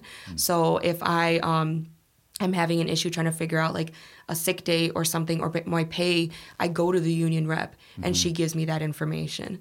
And that's really, really useful. And you don't always have that. When I did other work, when I was a nanny, I never knew what was okay, what wasn't okay, what was benefit wise, what was pay wise, like all of that, because it was a legit payment type thing. But I had no one to go to for all of that stuff, or even like talking about treatment or anything, And you have that with the union. I have to admit, I'm not like crazy, like gung ho, like I love my union, but I am grateful. I'm grateful that I have it, because I would not have made a decision to go on strike. Like I don't have that type of power, but the union does, and the union does support it. And I think Chicago in general is a city that supports workers, and that's powerful to me. And that's something because we're a union town. The line of being abused in our field is so thin, and having the union there can be very, very helpful. Oh. You are on the planning committee for the Puerto Rican Festival. Yes. So we're going to tack another thing on to your long resume here. Tell us a little bit of the story. Last year, there was, I don't want to get too into the controversy because I want to be respectful of your time, but the festival was run by another organization. 2 years ago. 2 years ago. Right. They got into some shady stuff. Couldn't do it anymore. Allegedly. Sorry. Yeah, you're right. Oh my gosh. I don't know. Allegedly. I don't need a cease and desist letter coming my way. Allegedly, which left the future of the Puerto Rican Festival up in the air. Yeah. And a lot of people were saying it might be the first time we may not have a Puerto Rican festival like in decades. Yeah. So can you tell us a little bit about, how you got onto the planning team? How did last year's festival go? And what's in store moving forward? Because it takes place every June. For Father's Day weekend. Okay. We kept that tradition. It's actually very, very interesting because, like I said, I was gone for 3 years in LA and in Boston. And so the final year when the festival was, I wasn't even here. I didn't even go to the festival. And so then when I moved back to Chicago, I got connected with Marissa, who is part of Las Lolitas and was a teacher at Albizu Campos. Friend of the podcast. Yes. We had them on for Lolita Lebron's 100-year birthday. I love those girls. They're amazing. Yeah. Quick plug. Yeah, right. So I got connected with Marissa she wanted to do a pop-up, and she saw my brand. And I had kind of been established with doing the pop-ups in LA, so I was familiar. She even said she was like, you came in, you had your tablecloth. Like, she was so impressed. And that was the event that I met Carlos. And Carlos Another is part friend of the Puerto show. Rican agenda. Yes, he came on. We had him on to talk about the the Boricua Film Festival. Yes. Yeah. I love his film festival.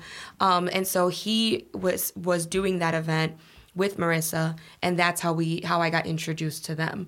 And then I don't know all the background because there is an oversight board for the festival, and that was created. The agenda is part of it, PRCC is part of it, all of that stuff. And somehow Carlos became the executive director of the festival. Okay. And so he was looking for people to help out. The coolest guy. I don't know how he finds himself in these positions. Because people trust him. Always where He's amazing. He is and I felt this from the moment that I got to talk to him. He is a visionary, and he supports everybody around him. Yes. And that is really cool. That when I got on the team, I was like, I kind of want to do something like this. He goes, do it. You could do it. And he trusts me, so I like that. But anyway, he got placed as the executive director, and then was kind of looking around for a team. He had made announcements at the agenda, like, if anybody wants to join and help me planning it, let me know. And then he asked me, he was like, I want you to be a part of it. I see the things that you get done. So I said, yes, of course. And I was like, I can't believe it. Like, I came back to Chicago, and I was like, I knew that I was going to do stuff in the Puerto Rican community. That was a big deal to me. Yeah. I was like, I've been Puerto Rican my whole life, but I want to be, like, involved. Like, I want to make moves. And so to be on the Fest planning committee was like, I just couldn't even imagine it, And so last year it went okay. It went pretty well. It was raining so much, and that was the most horrible thing. I think on like the most popular days too, right? It was like Saturday. It was Saturday. Sunday. Like the People's Parade was that day. And it was like the sun. God shone His light on the parade, and it went wonderful. And the parade looked so beautiful. And then the moment that people were gonna come feed into the festival, it just started pouring, and so I felt really, really sad about that. Obviously.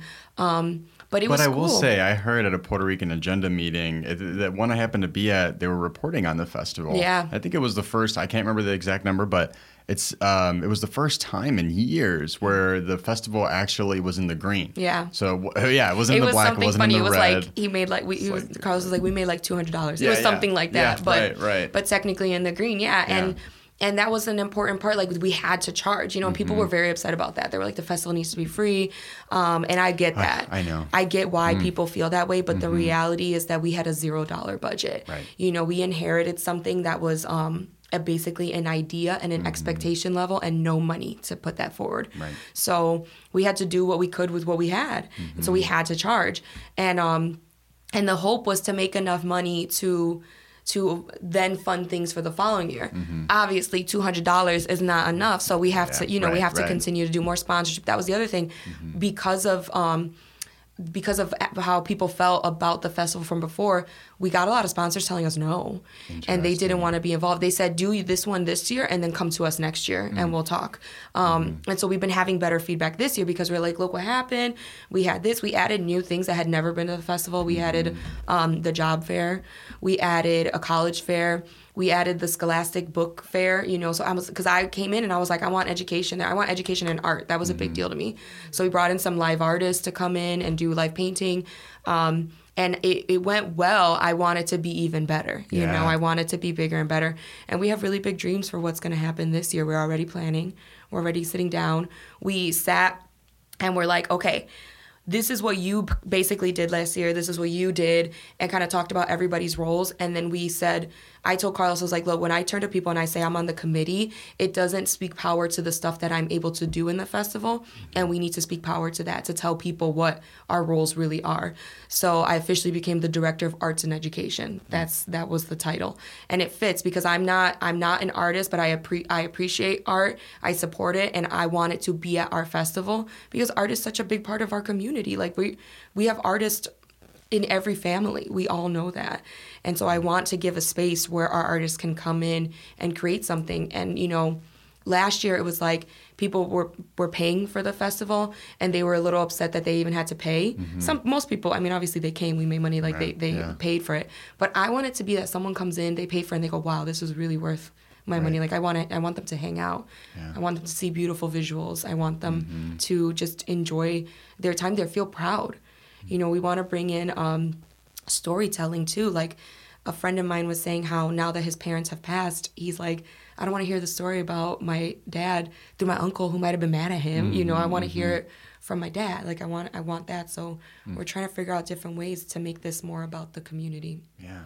I remember seeing online a lot of chatter about the price that, oh my gosh, I can't believe they're charging. Because I think in the previous year, it was just asking for a donation or something like that. But I didn't just pay the money. Yeah. It wasn't, honestly, like I tend to be very understanding to people's financial situations, but y'all were offering some good deals. Yeah. Like I think kids under a certain age got in for free. Yeah. You had packages where it was like $15 for 4 people or something like that. They had never done wristband deals and Eventbrite, and we did that. We brought that in, and it was really cool. Yeah. I mean, just the innovation, outside the box thinking, you know, when looking at other Latinx festivals in the city, in Chicago, I mean, no one complains about paying money for the Cuban festival.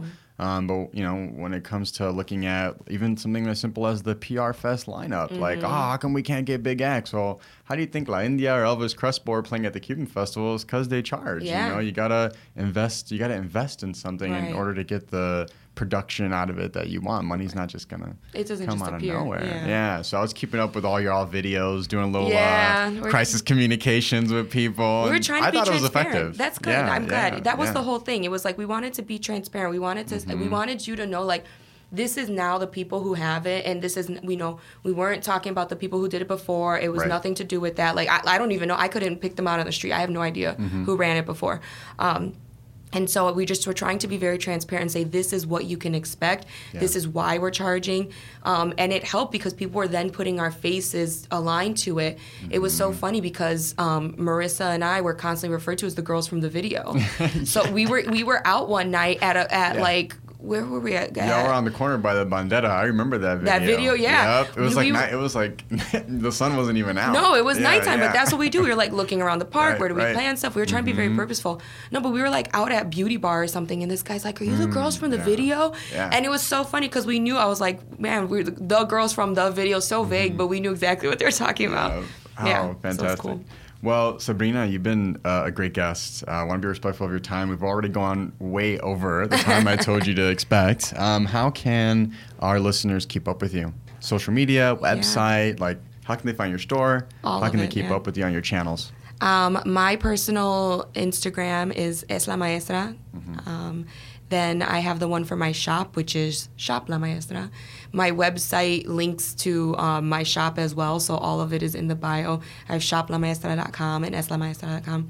I try to put more stories, the features that started with the Educated Latina campaign. Those are on my website. My class wish list, all of that stuff is on there. And then, of course, a link to the shop is on there as well. Great. Yeah. All right. Well, Sabrina Alicea in the building. Thank you so much for breaking down things for us, sharing your knowledge. We appreciated you coming on the podcast. Appreciate that. Thank you. Special thanks to La Maestra Sabrina Alicea for coming on the show. If you enjoyed our interview, let us know. Hopefully, we'll get the chance to welcome Sabrina back to the Paseo podcast soon. The PR Agenda have been hard at work providing relief efforts to the hardest hit areas of Puerto Rico after nearly 2,000 earthquakes have rocked La Isla. So I just want to share a quick update on the progress of the 3Rs campaign for earthquake relief in Puerto Rico. So far, according to the Agenda's social media channels, the campaign has worked with local Puerto Rican-driven initiatives to host a community kitchen in Ponce with Chef Ivoni and the organization Lea Conmigo. That is one of many community kitchens that are being planned. There are more planned for the future. Water, food, and art supplies were also delivered to Ponce for children's activities. So that's all been delivered. Tents, tables, and tarps for an improvised medical clinic were delivered to Santa Elena in Guayanilla. In Peñuelas, a solar gazebo, canopies, tarps, multi-game tables for kids and teens were delivered, and a donation was made to support the work of Dr.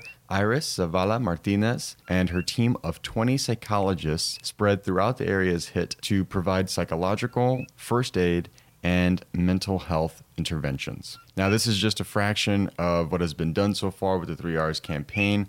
It's just a small piece.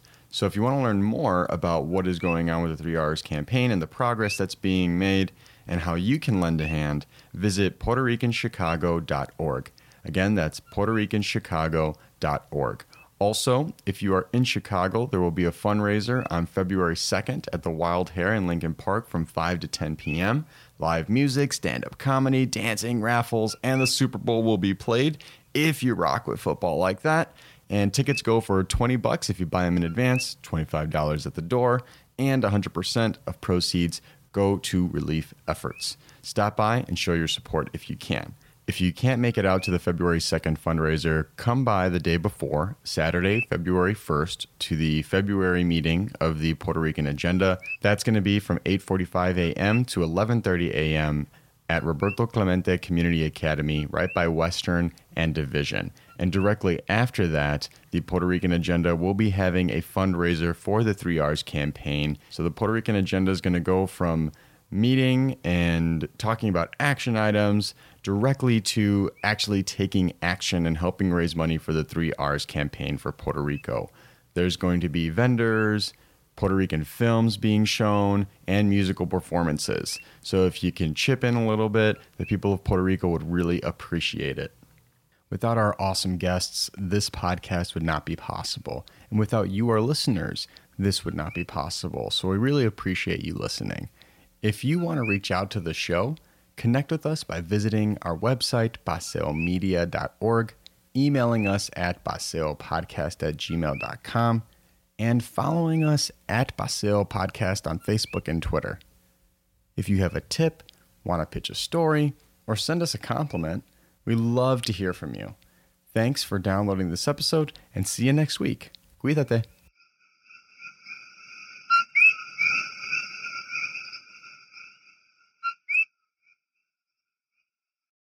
You know how to book flights and hotels. All you're missing is a tool to plan the travel experiences you'll have once you arrive. That's why you need Viator. Book guided tours, activities, excursions, and more in one place to make your trip truly unforgettable. Viator has over 300,000 travel experiences to choose from. Everything from simple tours to extreme adventures and all the niche, interesting stuff in between. So you can plan something that everyone you're traveling with will enjoy. Real traveler reviews give the inside scoop from people who've already been on the experiences you're considering. So you can plan with confidence. Free cancellation helps you plan for the unexpected. And 24/7 customer support means you can travel worry-free. Download the Viator app now and use code Viator10 for 10% off your first booking in the app. Find travel experiences for you. Do more with Viator.